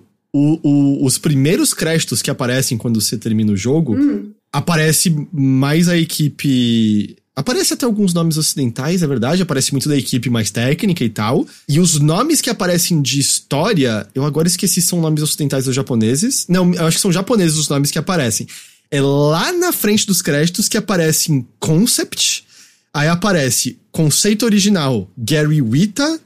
Conceito da história, Amy Hennig. É só lá pra frente, assim, que eles estão. Então, é difícil saber, mas eu tô achando que o dedo deles foi mais limitado mesmo e que quem sentou pra escrever mais historinha mesmo foi uma equipe, ou foi uma outra equipe mesmo?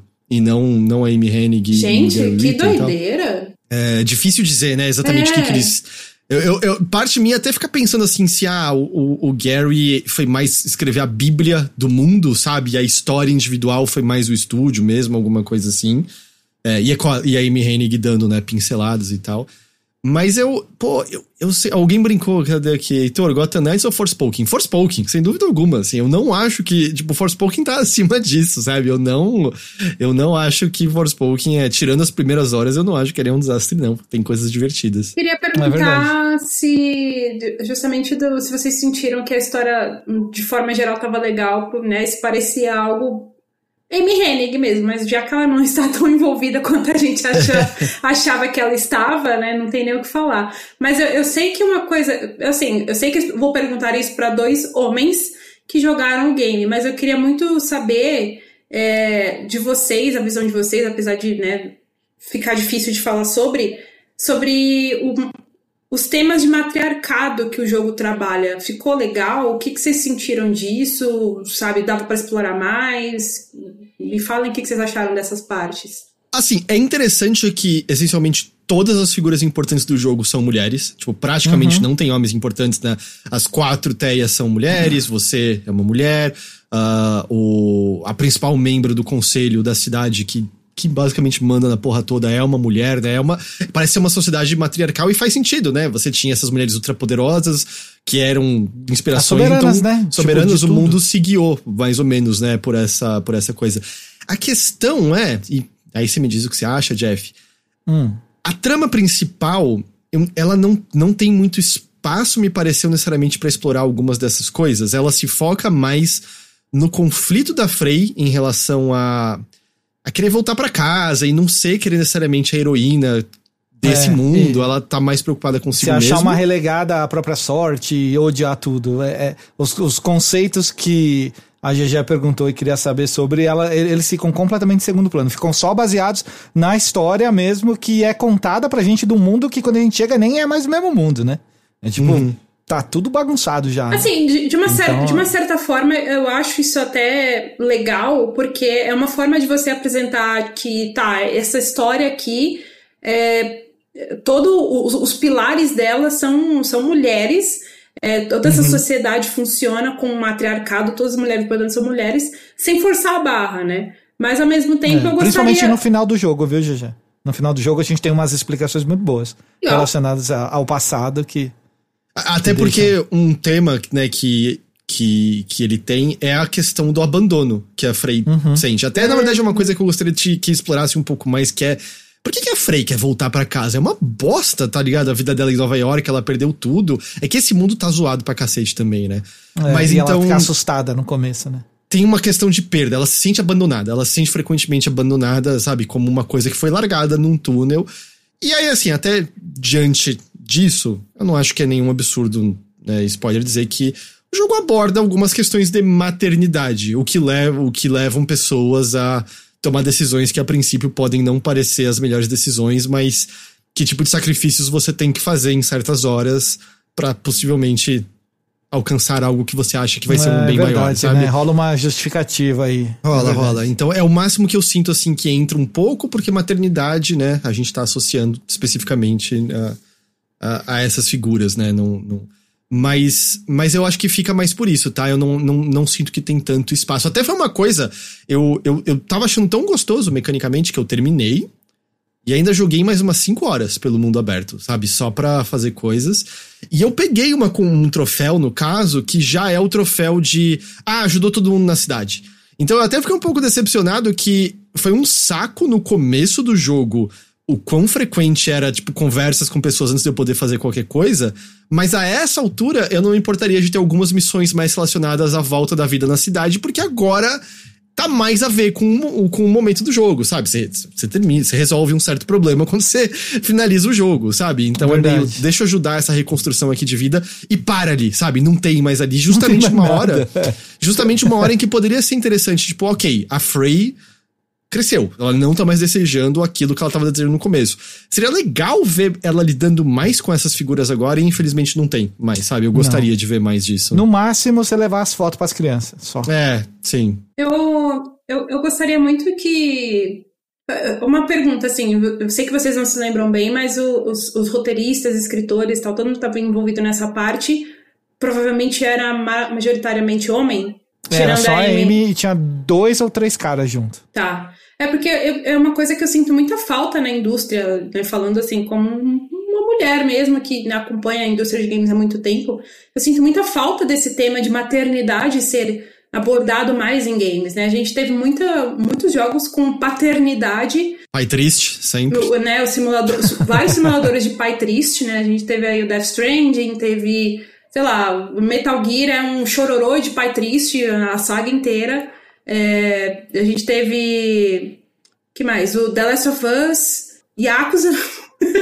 Enfim, teve, assim, vários jogos aí que é muito focado em paternidade em algum ponto, sabe? E o God of War, né? O God of War também, principalmente, né? O reboot lá de 2018, né? 2018. É completamente focado na paternidade por conta da questão lá do cara que eu esqueci o nome, do Cory Barlog. Enfim, tem tudo isso, mas eu sinto muita falta de ver mais maternidade nos jogos, mas justamente abordado por mulheres, sabe? E eu até comentei isso em outras ocasiões, porque ano passado a Ikomi Nakamura, né, que trabalhou na Bethesda, era da Tango e tudo mais, estava envolvida no Ghostwire e tal, ela saiu de lá e depois de um tempo ela se tornou mãe. E aí, ano passado, ela fundou o estúdio dela, né? Ela fundou um estúdio independente para ser um hub com outros desenvolvedores e as pessoas trocarem ideias e poderem, né, fazer funcionar um projeto juntas ali. Achei bem legal a ideia dela. E eu gostaria muito de vê-la voltar pro desenvolvimento, assim, de, sei lá, tomar a frente de algum projeto de games. Porque eu gostaria muito de ter essa visão dela agora que ela é mãe, sabe? Trazida para as histórias ali, pros enredos nos videogames, sabe? Nas narrativas e tudo mais. Eu sinto muita falta disso. E até pelo Forspoken ser um jogo que aborda esses conceitos de matriarcado e tem a Amy Hennig, né, envolvida, eu estava esperando muito que ela trouxesse esses temas e que eles fossem um dos pilares do jogo também. Mas agora que a gente sabe que ela não estava tão envolvida assim, eu estou muito decepcionada. Pelos créditos, eu até abri aqui os créditos para poder te falar com certeza, né, que fora a atriz, né, e o ator do Algema e da Frey, aparece história e roteiro, né? Story and script. Tem uma mulher, Alison Reimer, e aí um cara, Todd Stashwick. Aí o que aparece depois acabou. Mentira, tem é verdade, eu lembrei disso que me chamou a atenção. Tem um cargo nos créditos de showrunner. Nossa. Eu nunca tinha visto showrunner em videogame. Eu não saquei isso. É normal? Tem estúdios eu não fazendo lembro. A parte de captura como se fosse uma série, dividindo por episódios. Showrunner achei curioso a escolha. Porque tem bastante ator famoso nesse jogo, né? Assim, famoso mais, acho que europeu. Tem 2 mulheres que são bem famosas de lá, se eu não me engano. A própria... Aquela chama de fada madrinha lá, a Johet. Ela é uma atriz super famosa. E a cara dela tá igualzinha, mano. É tipo uma das poucas personagens divertidas que desde o começo tem alguma personalidade. Exato, e podia ter um pouquinho mais de tempo de tela, mas não tem, acho que porque ela devia ser mais cara. E porque o modelo dela tá igualzinho, né? E até eu não lembro quem que ela fazia, mas a menina que apareceu agora no Top Gun Maverick, uma das Top Gun do filme, ela também é uma das pessoas que emprestaram os movimentos, a voz pra uma personagem no jogo. No caso, ela foi a Alden, né? Que é a menina que anda sempre com você, mas coitada. Essa aí, os caras erraram no modelo Eu adorei digital. eu adorei o Jeff falando uma das Top Guns, eu adorei. Mas ela era, né? Ela é muito braba, aquela menina, mano. Então, mas eu gostaria muito de ver isso. Eu estava numa expectativa, assim, muito alta de que, não, Amy Hennig vai trazer esses conceitos, vai trabalhar bem e tal. Ela constrói narrativas muito boas e agora eu estou só decepcionada, assim, estou triste. Eu vou dormir triste hoje. Se não usaram o nome dela no começo e nem na divulgação, Não, eu fui olhar aqui até agora, tem primeiro uns créditos que são concepts, isso aí, dos atores, esse showrunner e tal, aí passa, várias coisas, aí começa a subir os créditos mais tradicionais da Luminous, e aí só lá depois tá o Gary Whitta e a... Eu acho que o que eles devem ter tocado deve ter ficado... talvez eles tenham um material que eles tenham feito que tá, sei lá, pronto ali, mas o que foi usado, sabe, a impressão que dá é que foi uma coisa bem ali do... Ou foi algo do tipo o George R.R. Martin no Elden Ring, sabe, que ele ajudou ali a criar o conceito mesmo e depois vazou, né, que foi basicamente o que ele fez ali com a From Software. Mas eu fico triste. E essa mescla toda nos créditos que vocês viram só comprova que talvez o desenvolvimento desse jogo realmente tenha sido uma bagunça, né? Porque você juntar um time do Japão e um time ocidental pra cuidar disso, talvez tenha tido aí muitas ideias perdidas na comunicação entre os times, sabe? Até coisas como aquilo que eu falei, né? O prédio tá pegando fogo e a sacola de dinheiro tá no seu pé, mas ela não pode pegar, porque você tem que mexer no gato. Isso é muito ruim. Não faz sentido. A impressão, a maneira como eu presumiria que se deu isso, ou mesmo isso que a gente falou, o começo é muito sem ritmo, é muito de um lado pro outro. Às vezes é meio isso, sabe? De que você tem lá a equipe montando como é que é a história narrativa, você tem a equipe de design e às vezes não tá integrada, sabe? Um no outro é muito normal, galera de narrativa não tá integrado. E aí eles estão fazendo o jogo fluir de certa forma. E é meio, mas a história tem que ir pra isso. Ou a gente decidiu isso, encaixa história pra isso aqui acontecer. Porque você parece sentir como tem mais conflito, às vezes, entre essas duas partes do que coesão, sabe? E você fica com essa sensação picada no começo. Porque aí é isso, depois que você sai desse começo, que é denso de narrativa, de personagens, e ele te põe no mundo... É você e o algema. Aliás, é uma recomendação minha. Entra no menu de acessibilidade e põe frequência do diálogo entre a Frey e o algema.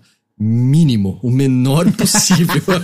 Porque os diálogos se repetem muito. É muito triste isso. Acho que não é nem que eles falam demais. São só as mesmas falas toda hora. Se você tem essa opção de manter o diálogo normal, entre aspas, ou alto, que você tivesse gravado pelo menos... sei lá, 20 horas de jogo. Cara, não tem 5 horas de gravação ali. Não, você vai tudo ouvir igual os diálogos. Em uma hora você vai ter ouvido 30 vezes ela falando: a gente já chegou? A gente já chegou? mas vou repetir. Repito pela última vez. Quando tiver numa promoçãozinha, dá pra divertir. Especialmente se você é o tipo de pessoa que gosta do jogo de mundo aberto, desligar a cabeça... ouvir um podcast junto. Jogou o Prototype até o final? Vai gostar de Forspoken. Vamos gritar comigo. Me foi mais prazeroso correr de um lado pro outro e matar bichinhos do que me é em Horizon Forbidden West. Cara, eu fiquei uma birra do Horizon por causa do Elden Ring. Eu joguei logo depois e eu não consegui, velho. Eu dropei na metade. Eu gosto de Horizon, não terminei o Forbidden West também. Nossa, mas pra mim foi mais... As pessoas provavelmente vão me cancelar. Eu acho o Horizon chato. Muito chato. Chato mesmo. Muito chato. Desculpa aí, até vocês que gostam. Todos. Eu só joguei o primeiro. Nossa, mas eu achei chato. Nossa, mas desculpa, Jeff, te cortei. Não, eu achei o primeiro legalzinho, mas o segundo eu dropei. Culpa do Elden Ring, na verdade, mas eu achei que a Aloy resolvendo meus quebra-cabeça antes de eu olhar o mapa me tirava do sério, assim, no nível absurdo. O Luiz falou 2 jogos de filha abandonada, né? Mas assim, sabe, tipo, dizendo real, em termos de prazer mecânico, nossa, eu me diverti mais com Forspoken, 100%. É legal 100%. mesmo. Tem um quê de Infamous o combate, não tem? Você não achou? Até por conta de soltar os poderzinhos. E não tem limite, de fazer parkour. Você não tem que ficar recarregando mana pra soltar magia. Pode soltar à vontade. Você carrega pra soltar mais forte. Só isso, tá ligado? Eu soltava 8 magias de uma vez, trocava de aba, botava outra magia, soltava mais 8 pra ver quanto que o jogo ia aguentar, quanto o jogo ia crashar. Até que rodou satisfatoriamente ok. Eu aumentei a resolução, né, e botei 120 Hz, né, que é o que eles falam pra rodar. E aí roda melhor do que deixar no performance a 60 Hz. O jogo trava mais desse jeito. Nossa. Eu achei, né, não sei. Eu achei que ele trava mais. 120 ele foi mais fluido, assim, foi mais legal. Caramba. Eu joguei no modo qualidade que é 4K 30 quadros. Foi onde eu fiquei mesmo. Sua TV não levava o 120? Não, a TV lá não tem essa funcionalidade. Mas eu acostumei, não foi problema jogar em 30 quadros, viu? No começo é estranho porque eu tinha botado em 60, mas deu uma horinha, eu já tinha até esquecido, sabe? Ah, legal. Alguma outra consideração que você quer fazer por Forspoken, Jeff? Eu acho que o hate não é muito justificável, não. O preço, ok, é caro pra caramba, não vale a pena mesmo. Mas o hate é total mentira, cara. Não é ruim desse jeito, não. Ah, mas não é mesmo. Tem review seu publicado dele, não tem? Tem, eu botei um review lá no Bunker, vai sair uma revista. Aliás... O Bunker, só pra avisar, o Bunker, pra quem não sabe, é o Nerd Bunker, o site do Jovem Nerd. Você o Nerd Bunker. Você encontra... Tá lá no Bunker o review. Não. O que é Bunker, né? Eu ia fazer uma revista especial, tipo um detonado, mas eu falei, mano, não tem que detonar nada o jogo, velho. Ele te dá tudo no mapa.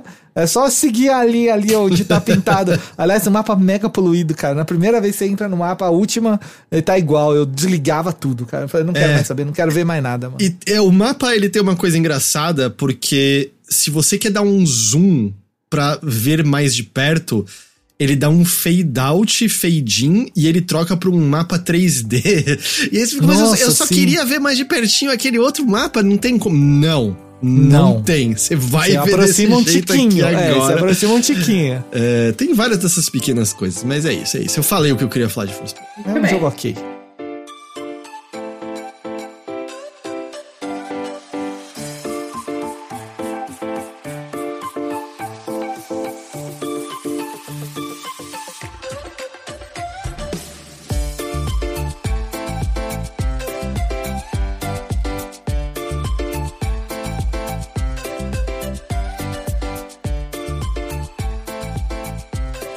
Vocês têm algo que vocês gostariam de me contar? Nossa, parece que vocês eram uma bronca aí eu descobri, né? Vocês têm algo que vocês gostariam de me contar? Você, não sei porquê, mas de uns tempos pra cá rolou um hype absurdo em cima aí do Vampire Survivors, né? Comecei a jogar e teve um dia que eu fiquei 10 horas jogando, eu nem percebi, eu entrei de manhã e falei, vou jogar uma vez. Aí era 8 horas da noite e eu falei, caramba, eu não desliguei o negócio nenhuma vez. Eu não tinha jogado na época que ele tava saindo com atualização, no Early Access e tal. E aí quando ele entrou no Game Pass, e já há algum tempo, eu também não tinha jogado, comecei a jogar agora. E aí eu embalei, tô destravando todos os mistérios lá, abrindo todos os bonecos, tô achando um dos melhores jogos que eu já joguei, assim, podia ganhar jogo do ano esse ano. Pena que não é desse ano o jogo, mas podia. Ele é de 2022, eu botei dentre meus né? favoritos. Ele é 2022. Eu não sei se tecnicamente o Early Access dele é bem do finalzeco de 2021, mas, tipo, foi 2022 quando ele estourou, todo mundo jogou, saiu 1.0, etc, etc. Cara, que jogo legal, mano. Eu comprei até o DLC, velho. Tipo, nem joguei ainda, mas comprei. Tô destravando as outras coisas antes. Esse jogo eu adoro demais. Você já chegou a jogar, GG? Não, alguém falou pra eu jogar em live, mas eu não joguei ainda. Mas eu pretendo jogar. Que em live tem recurso pra você jogar com o chat. Que legal! Não sabia. Então, dá pra fazer. Mas ele é bem gostoso, assim, dá pra você ouvir um podcast junto, dá até pra deixar uma live, uma coisinha que você não quer prestar atenção na segunda tela, porque ele demanda atenção... Mas não é o tempo todo, tá ligado? E que acontece umas coisas bizarras na primeira run, né? Quando você tá avançando no jogo, acontece umas coisas bizarras de botar o logo do jogo de ponta cabeça, aparecer texto em russo, e tipo, o que tá acontecendo aqui? Não, você só tá passando as fases. E aí você vai entendendo e vai indo, vai criando as arminhas doidas lá. É muito bom, mano. É muito bom. Isso me lembra... Não sei se vocês já jogaram... Puta, como é que é o nome? O nome do jogo fugiu. Eternal Darkness. Vocês já jogaram Eternal Darkness? Do de GameCube, né? O de GameCube. Que ele tinha uns bagulho, tipo... Ele tinha uns medidores de energia, de magia e sanidade, né? Então, quanto mais baixo ficava o medidor de sanidade, mais coisa louca você via, né? E aí tem tem um que aconteceu comigo que foi clássico, assim, de que a tela ficou preta e mandou eu inserir um CD2, assim, mas não tem DVD2. E aí depois se você esperar, ele volta ao normal. Tem um indie assim, GG, qual que é? Um de terror? Não sei. Saiu no Vita, tem no PC. Mas o Eternal Darkness tinha, tipo, às vezes você ia salvar e aparecia uma mensagem apagando o seu save. Que o volume da TV começava a baixar do nada. Ei, tô sentado no controle. Não, é seu personagem ficando louco. Que animal, que animal. O que mais me pegou uma vez foi uma vez que, tipo, minha sanidade tava muito baixa, assim, tava quase acabando. E aí eu passei com um boneco pra outro cenário, né? E aí ele começou a andar sozinho, e aí começou a cair braço, começou a cair outro braço, aí caiu a cabeça, eu fiquei, caralho, o que aconteceu? Essa me pegou. Eu fiquei tipo, mano, meu boneco morreu do nada, será que é história? Mas não, era só a sanidade mesmo. E mais assustador é quando você tá jogando, sei lá, alguma coisa no Switch e isso acontece, porque nem precisa cair pedaço do boneco, é seu controle dando drift, você fala, mas como assim? Eu tenho esses Joy-Cons, tem um mês só, que merda é essa? Já pensou? Relançar, seria muito bom. Ai. Mas você tem algum outro jogo que você jogou que você quer falar, GG? Não, eu comecei a jogar o Star Wars Jedi Fallen Order, né, mas eu joguei, tipo, só, eu nem consegui terminar o tutorial dele ainda, porque eu jogando ele em live, né, então só aos sábados. E aí, no primeiro sábado que eu comecei a jogar ele, eu fiquei conversando bastante com o chat, e aí perdi a noção da hora, e quando eu fui começar, eu já tinha que sair, porque eu tinha um compromisso, aí, tipo, sei lá, eu joguei uns 40 minutos no máximo, não deu nem pra terminar o tutorial, assim, mas eu gostei dos 40 minutos que eu joguei, eu achei ele bem legal, e eu pretendo continuar jogando esse sábado agora, que cai no dia, não lembro da data. Da hora. Dia 4 de fevereiro. Já é fevereiro. Já vai ser fica aí anotado aí, então, dia 4, café com GG, pelo horário da manhã, é isso? Eu começo geralmente umas 8h30. É isso. twitch.tv/GG Pinheiro, certo? Isso. E você, Jeff? Pra quem gosta de luta, os caras colocaram um rollback no Guilty Gear, né? No Heavy 2, que era um jogo antigo da Arc System que... Depois do Strive, todo mundo ficou pedindo um rollback pra ele, colocaram, agora tá lá oficial, atualizado. O jogo tá em promoção, mas não é a super promoção, mas ele tá em promoção. Já vi mais barato, às vezes é melhor até esperar um pouquinho, mas agora tá com um rollback muito bom, que dá pra jogar o jogo direito, sem comilança de frames aí. E o próximo agora é Samurai, né? Samurai vai entrar em beta, Samurai Showdown, aquele de 2019, ele vai entrar em beta agora dia 10, eu acho, pro Steam. Só pro Steam no começo, mas depois a atualização vai ser pra console também, então vale a pena. Vai ter rollback. Vai ter rollback. O rollback agora é a palavra, né? Quer dizer, agora não, né? Desde 2022, aí o ano inteiro, os caras, não tem um anúncio, rollback! Os caras, vamos! Ainda agora! Mais, tipo, basicamente a pandemia, né, fez com que meio, não dá pra jogar online esses jogos, tudo. Então vamos fazer alguma coisa. A Arc System colocou em tudo que eles tinham praticamente, tudo que importava. Aí faltou só esqueci o nome dele.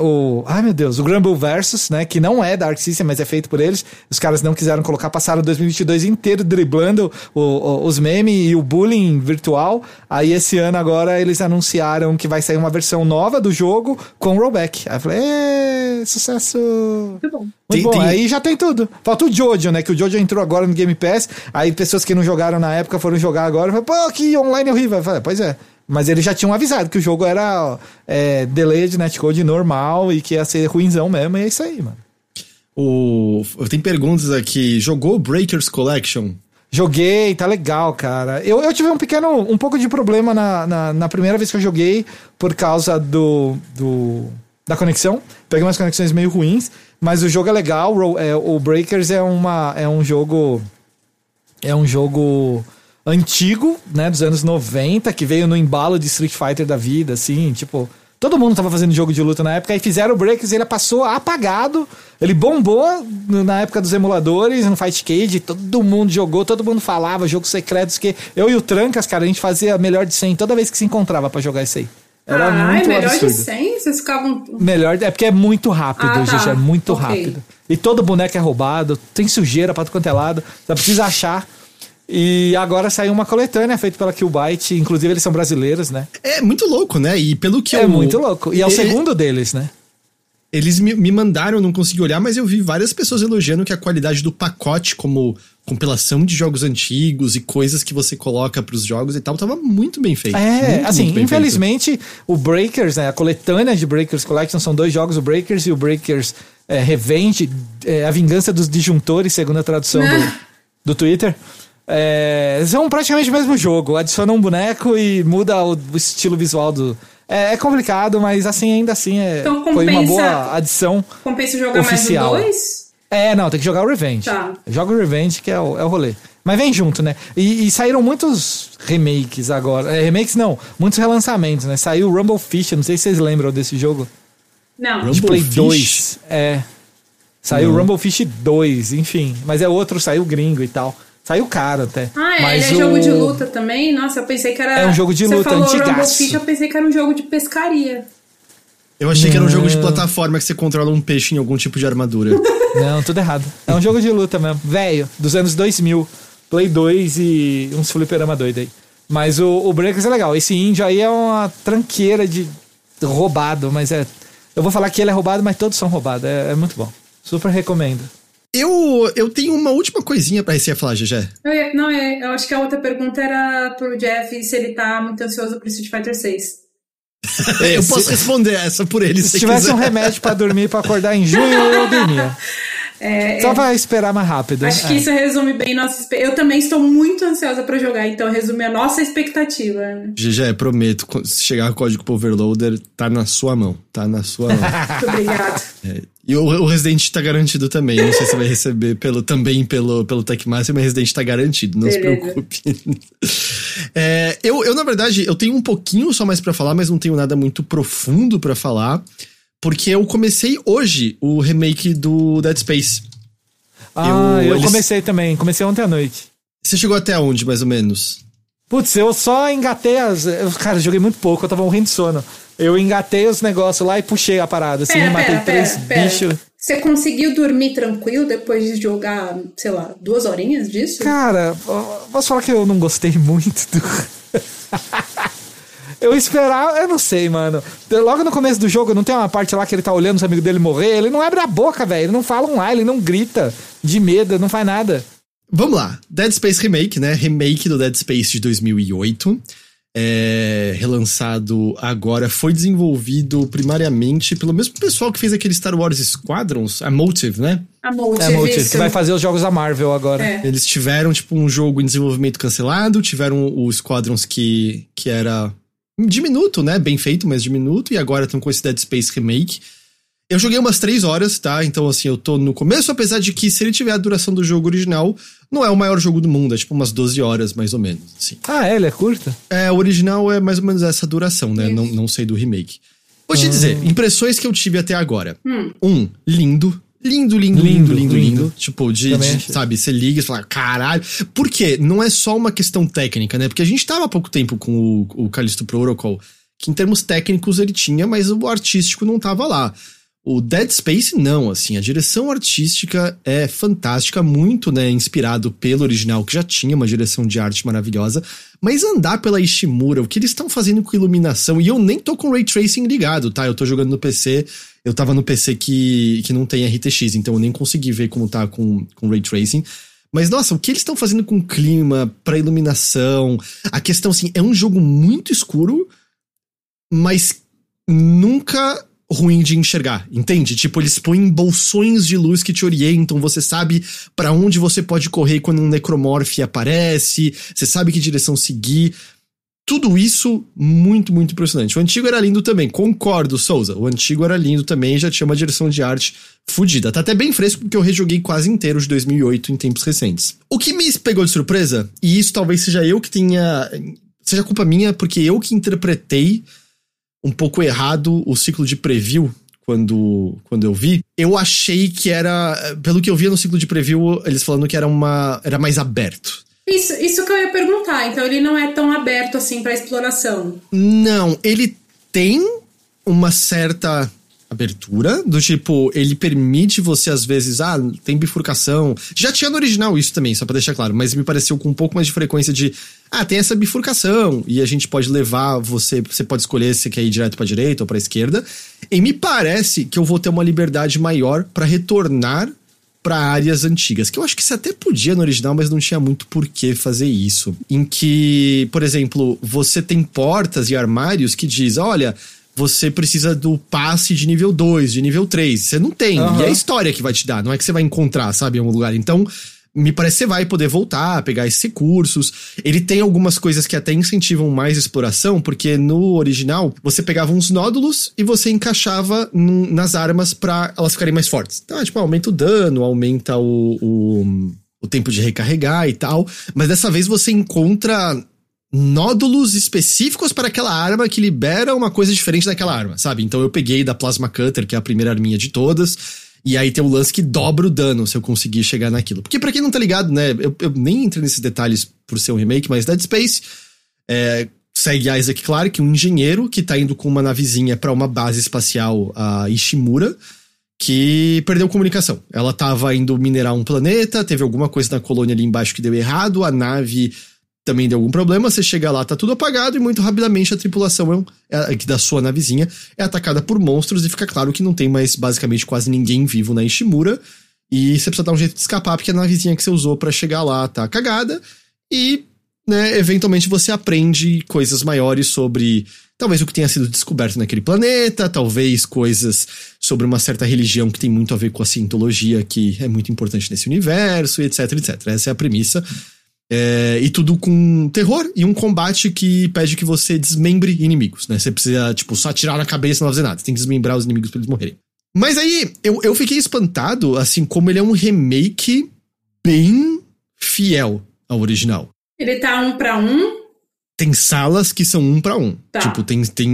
Tem vários, óbvio, 1000 vezes mais bonito, com efeitos atuais e tal, mas eu fiquei espantado como eu tinha vários momentos que eu tava, aqui é quando aparece aquele bicho, e é assim no remake. É aqui que acontece com esse personagem, exatamente. Aqui que tem esse desafio usando stasis pra deixar as coisas lentas. Tá assim também no remake, sabe? Ele é bem fiel, com liberdades. Tem salas que, na minha cabeça tá totalmente diferente. Eu não reconheço nada daquelas salas, ambientes bem diferentes e tal. Mas foi meio diferente do que eu achava que seria inicialmente. Mas totalmente ok que ele esteja fiel ao original, porque eu acho que é um puta jogo. Eu acho que o Dead Space 2008 é um puta jogo. O Pezão Show comentou ali que não é um Resident Evil 2 Remake, mas eu confesso que eu estava esperando algo mais assim. Que eles fossem... Até porque o próprio pessoal da Motive, né, falou quando esse jogo tava... Enfim, não tinha nem trailer ainda, mas já tinha sido anunciado, que, a gente tá se inspirando em Resident Evil 2 Remake, né, pra reimaginar algumas coisas, isso veio, né, em entrevistas e tal. E uma outra coisa também que eu até queria confirmar com você, Heitor, é a questão de que os devs também falaram que se inspiraram no God of War pro plano sequência, né? E eu queria saber se realmente tá legal essa parte. É verdade, pra falar a verdade, agora que você falou que eu toquei, porque o primeiro jogo, ele tinha quebras de load entre as fases, né? Você entrava no bondinho. Exato. E você ia pra lá. Nesse aqui não, né? Tudo direto, desde o momento que você chega, tá rolando. Mas não sei, é porque todos os eventos da Dead Space são um seguido do outro, né? Não tem salto temporal.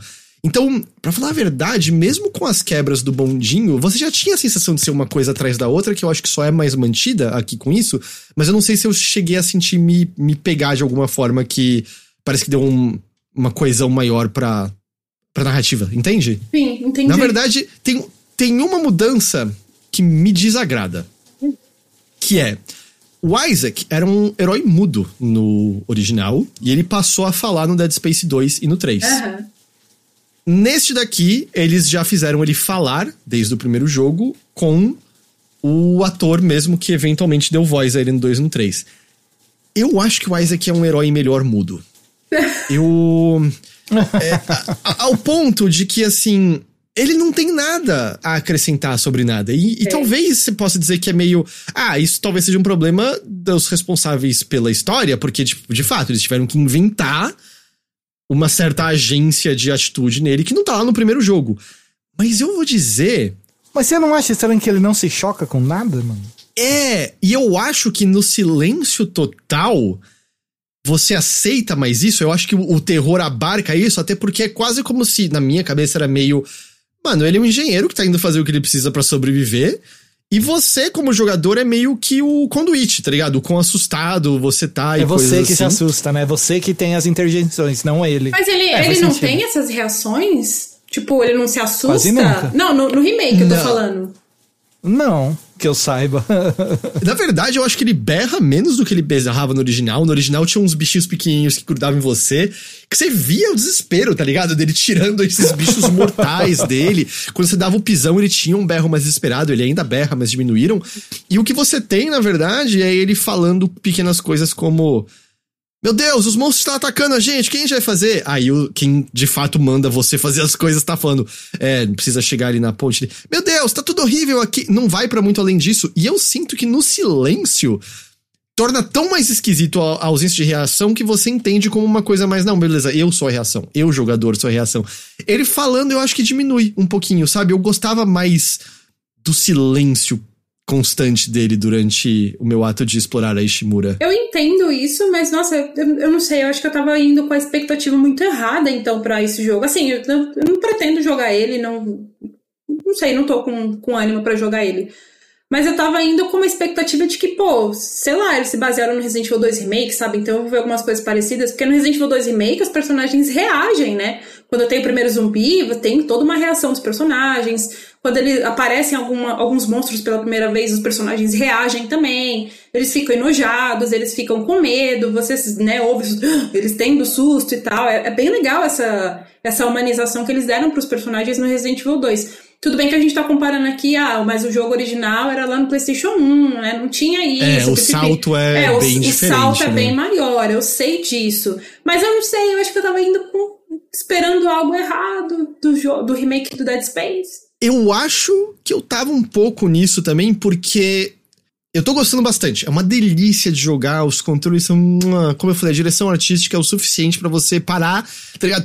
Você tá na base assombrada, você para na sala e fica olhando, porque, tipo, cara, olha essa luz passando, sabe? Às vezes tem objetos girando, mudando lentamente a luz em tudo. Mas eu admito que eu fiquei surpreso com o quão fiel ele é como jogo. Eu esperava que ele fosse menos fiel, no sentido que Resident Evil 2 Remake é fiel, mas não é fiel. Ele sabe onde inovar. Zumbis, totalmente diferente agora. Mr. X, totalmente diferente agora. Os puzzles são baseados, mas tem alguns outros, né? Nesse aqui, de maneira geral, é uma experiência bem similar a de jogar o jogo original. O que, ótimo, porque o jogo original é muito bom, mas um pouco decepcionante, porque eu sou da opinião que se é pra refazer, vamos refazer, vamos de fato mudar, porque tem horas que ele às vezes me parece mais um remake visual do que necessariamente qualquer outra coisa nessas primeiras 3 horas que eu vi, entende? E de novo, alguém fala, não, mas como assim? Mudaram isso? Não, eu sei, eles mudaram uma série de pequenas coisas, mas o mais impactante é o visual. Ele falou, pra quem nunca jogou, então ele tá perfeito? Sem dúvida. Eu não acho que isso tá sequer ruim pra mim, que jogou o original e ama. Mas essas pequenas coisas que eu tô sentindo, se você não jogou o original, você não vai sentir. Você vai sentir 0, porque não vai tá lá. Então, de boa. Mas eu acho, e isso eu tô botando a culpa mais em mim, mas eu acho que eu tive similar a você, GG. Eu acho que minhas expectativas estavam um pouquinho mais altas.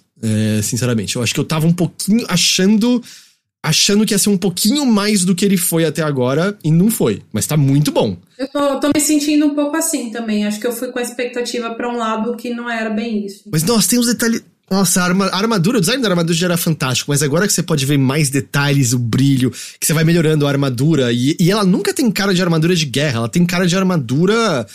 tipo, de trabalho mesmo, porque é isso, né? O Isaac tá lá pra arrumar as coisas e tal. De engenheiro mesmo, né?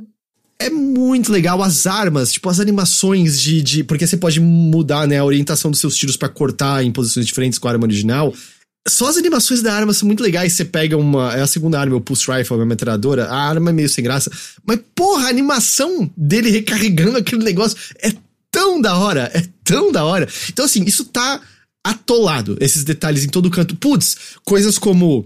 É uma estação espacial internacional, então você tem a voz da anunciante, você ouve a voz da anunciante em espanhol, em português e coisas assim, passando. O trabalho de design de áudio, assim, já era impecável no de 2008 e tá, tipo, chef's kiss nesse novo. Não só a trilha sonora que te deixa desconfortável, mas também, sabe, sussurros de vozes que você ouve. E fone, use fone de ouvido, porque você ouve, né, as vozes passando por você. Então, assim, tá muito, muito bom. Acho que eu esperava um pouquinho mais. Caramba, Heitor. Essa é a minha verdade. A Valari falou uma coisa ali que eu achei bem legal, que é a questão da ambientação adaptativa. Tem salas que são diferentes dependendo da sua playthrough. Tem tubos de ventilação que são meio aleatórios pra sair bicho. Legal. Isso dos tubos eu acho que já tinha no original até também, em que os inimigos eram espertos e tentavam te flanquear, entrando em dutos e saindo por outros atrás de você e tudo mais. No começo do jogo, logo um bicho anda por cima de um tubo, você vê ele andando. Assim, vai descer, mas mano. era adaptativo? Dependendo do que se fazia, mudava? Então, isso não... Eu não sei se ela era adaptativa, mas eu acho que não era fixo. Eu acho que tinha algumas possíveis aleatoriedades, sabe, que podia acontecer. Ok. Mas isso da sala, a ambientação eu não tava ligado, não. Salas diferentes dependendo da sua playthrough. Não, mas assim, tá delicioso, tá ligado? Jogar é delicioso. É o tipo de jogo que eu tenho certeza que eu vou querer fazer um New Game Plus, melhorar mais todas as armas, sabe? Coisas assim. Dead Space foi um dos primeiros jogos, se não o primeiro jogo que eu peguei um troféu de platina. Foi o primeiro que eu peguei tudo, porque era gostoso. Era gostoso, sabe? Ficar explorando. Mas enfim, eu queria só dar essas impressões porque elas estavam frescas. Mas eu acho que a gente pode chegar ao fim dessa edição aqui do Mothership, não é mesmo? Sim. GG! Muito obrigado pela sua companhia. Eu que agradeço, valeu demais. Obrigada também ao Jeff pela participação hoje, agregou bastante aí com a gente no Hi-Fi Rush. Obrigado pelo convite. Vamos lá, no começo eu só peguei recadinhos do Jeff, me dá os seus recadinhos, GG. Meus recadinhos? Eu tô falando Jeff e aí tava sendo GG. A gente pode fazer a dupla sertaneja já, Jeff. Né? Top, vamos cantar sábado. Bora. Ingressos à venda. Na live da GG de manhã, cola junto e fica cantando. Porra, de manhã não, Heitor. De manhã não. Se o Jeff fica acordado até 5 da manhã, óbvio que ele não vai aparecer na minha live. Nada, não tô fica acordado não. só mais um pouco, emenda com a live, pronto. É isso. Mas vamos lá, recadinhos, olha só. Recadinhos, vocês me encontram lá na minha live no sábado. Sábado de manhã é quando eu faço live na Twitch também. Eu jogo... No momento estou jogando o Star Wars Jedi Fallen Order, então cola lá no sábado de manhã, a partir de umas 8h30 mais ou menos, que eu estarei lá. E aí eu vou continuar o comecinho ali do jogo, porque, né, como eu comentei, eu nem terminei o tutorial direito, tava muito no começo. E, bom, nas minhas as redes sociais que vocês me encontram é GG Pinheiro, né, já comentei isso, mas repetindo aqui. E se vocês quiserem ler textos meus, só cola lá no techmasters.com.br. É tech... sem CH, tá? TC Masters. Eu cometi esse erro. Já tá olhando pra mim falando .br. Não, eu não tô não. Mas é isso, então cola lá. Inclusive essa semana eu joguei o Monster Hunter Rise, né, no Xbox Series X. Eu lancei lá um textão falando, tipo, tudo que tem diferente. Que é basicamente os gráficos. O Kamaksu 2 tava falando do modo do Marvel Snap, bora montar campeonato. Porra, vamos ver como é que tá funcionando. A gente pode tentar montar um campeonatinho, pode ser divertido. É uma boa ideia, eu gosto. Muito obrigado, GG. Beijão pra vocês. GG. Sei que você não tá na semana mais incrível do mundo, mas agradeço vir aqui papear um pouquinho. Muito obrigado pelo convite. Eu tô com medo de estragar as coisas aqui. Eu quase apertei uma tecla que eu não devia. Mas tá tudo bom. Ok. A Plat vai gritar comigo se eu não perguntar. Heitor, pergunta pro Jeff o que ele achou do modo Fall Guys do Gran Blue Fantasy Versus. Vocês viram isso? Dá pra jogar com os bonequinhos. Dá pra jogar com os bonequinhos que você cria seu avatar, né?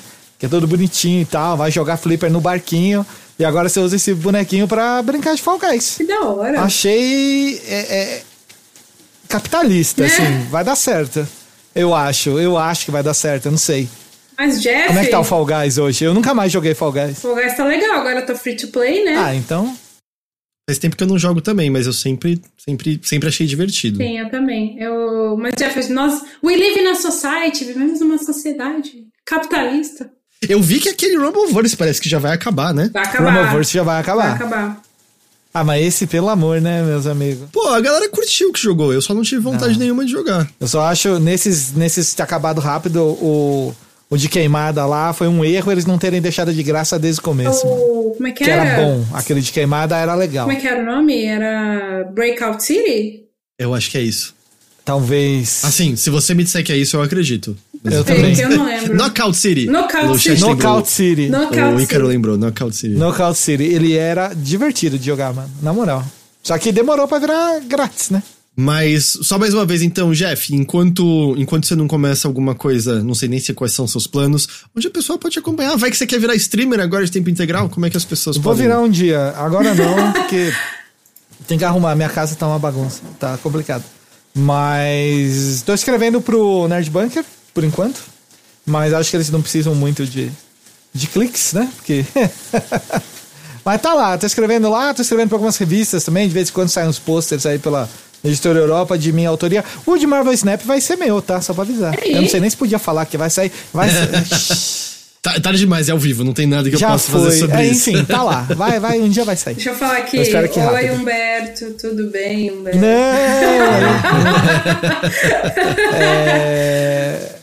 Mas também esperando novos... Tem coisa que eu não posso falar ainda, mas talvez daqui a pouco eu dê pra falar. Mas vai rolar um negocinho legal aí. Da hora. Daqui a pouco. Beleza. Então é isso.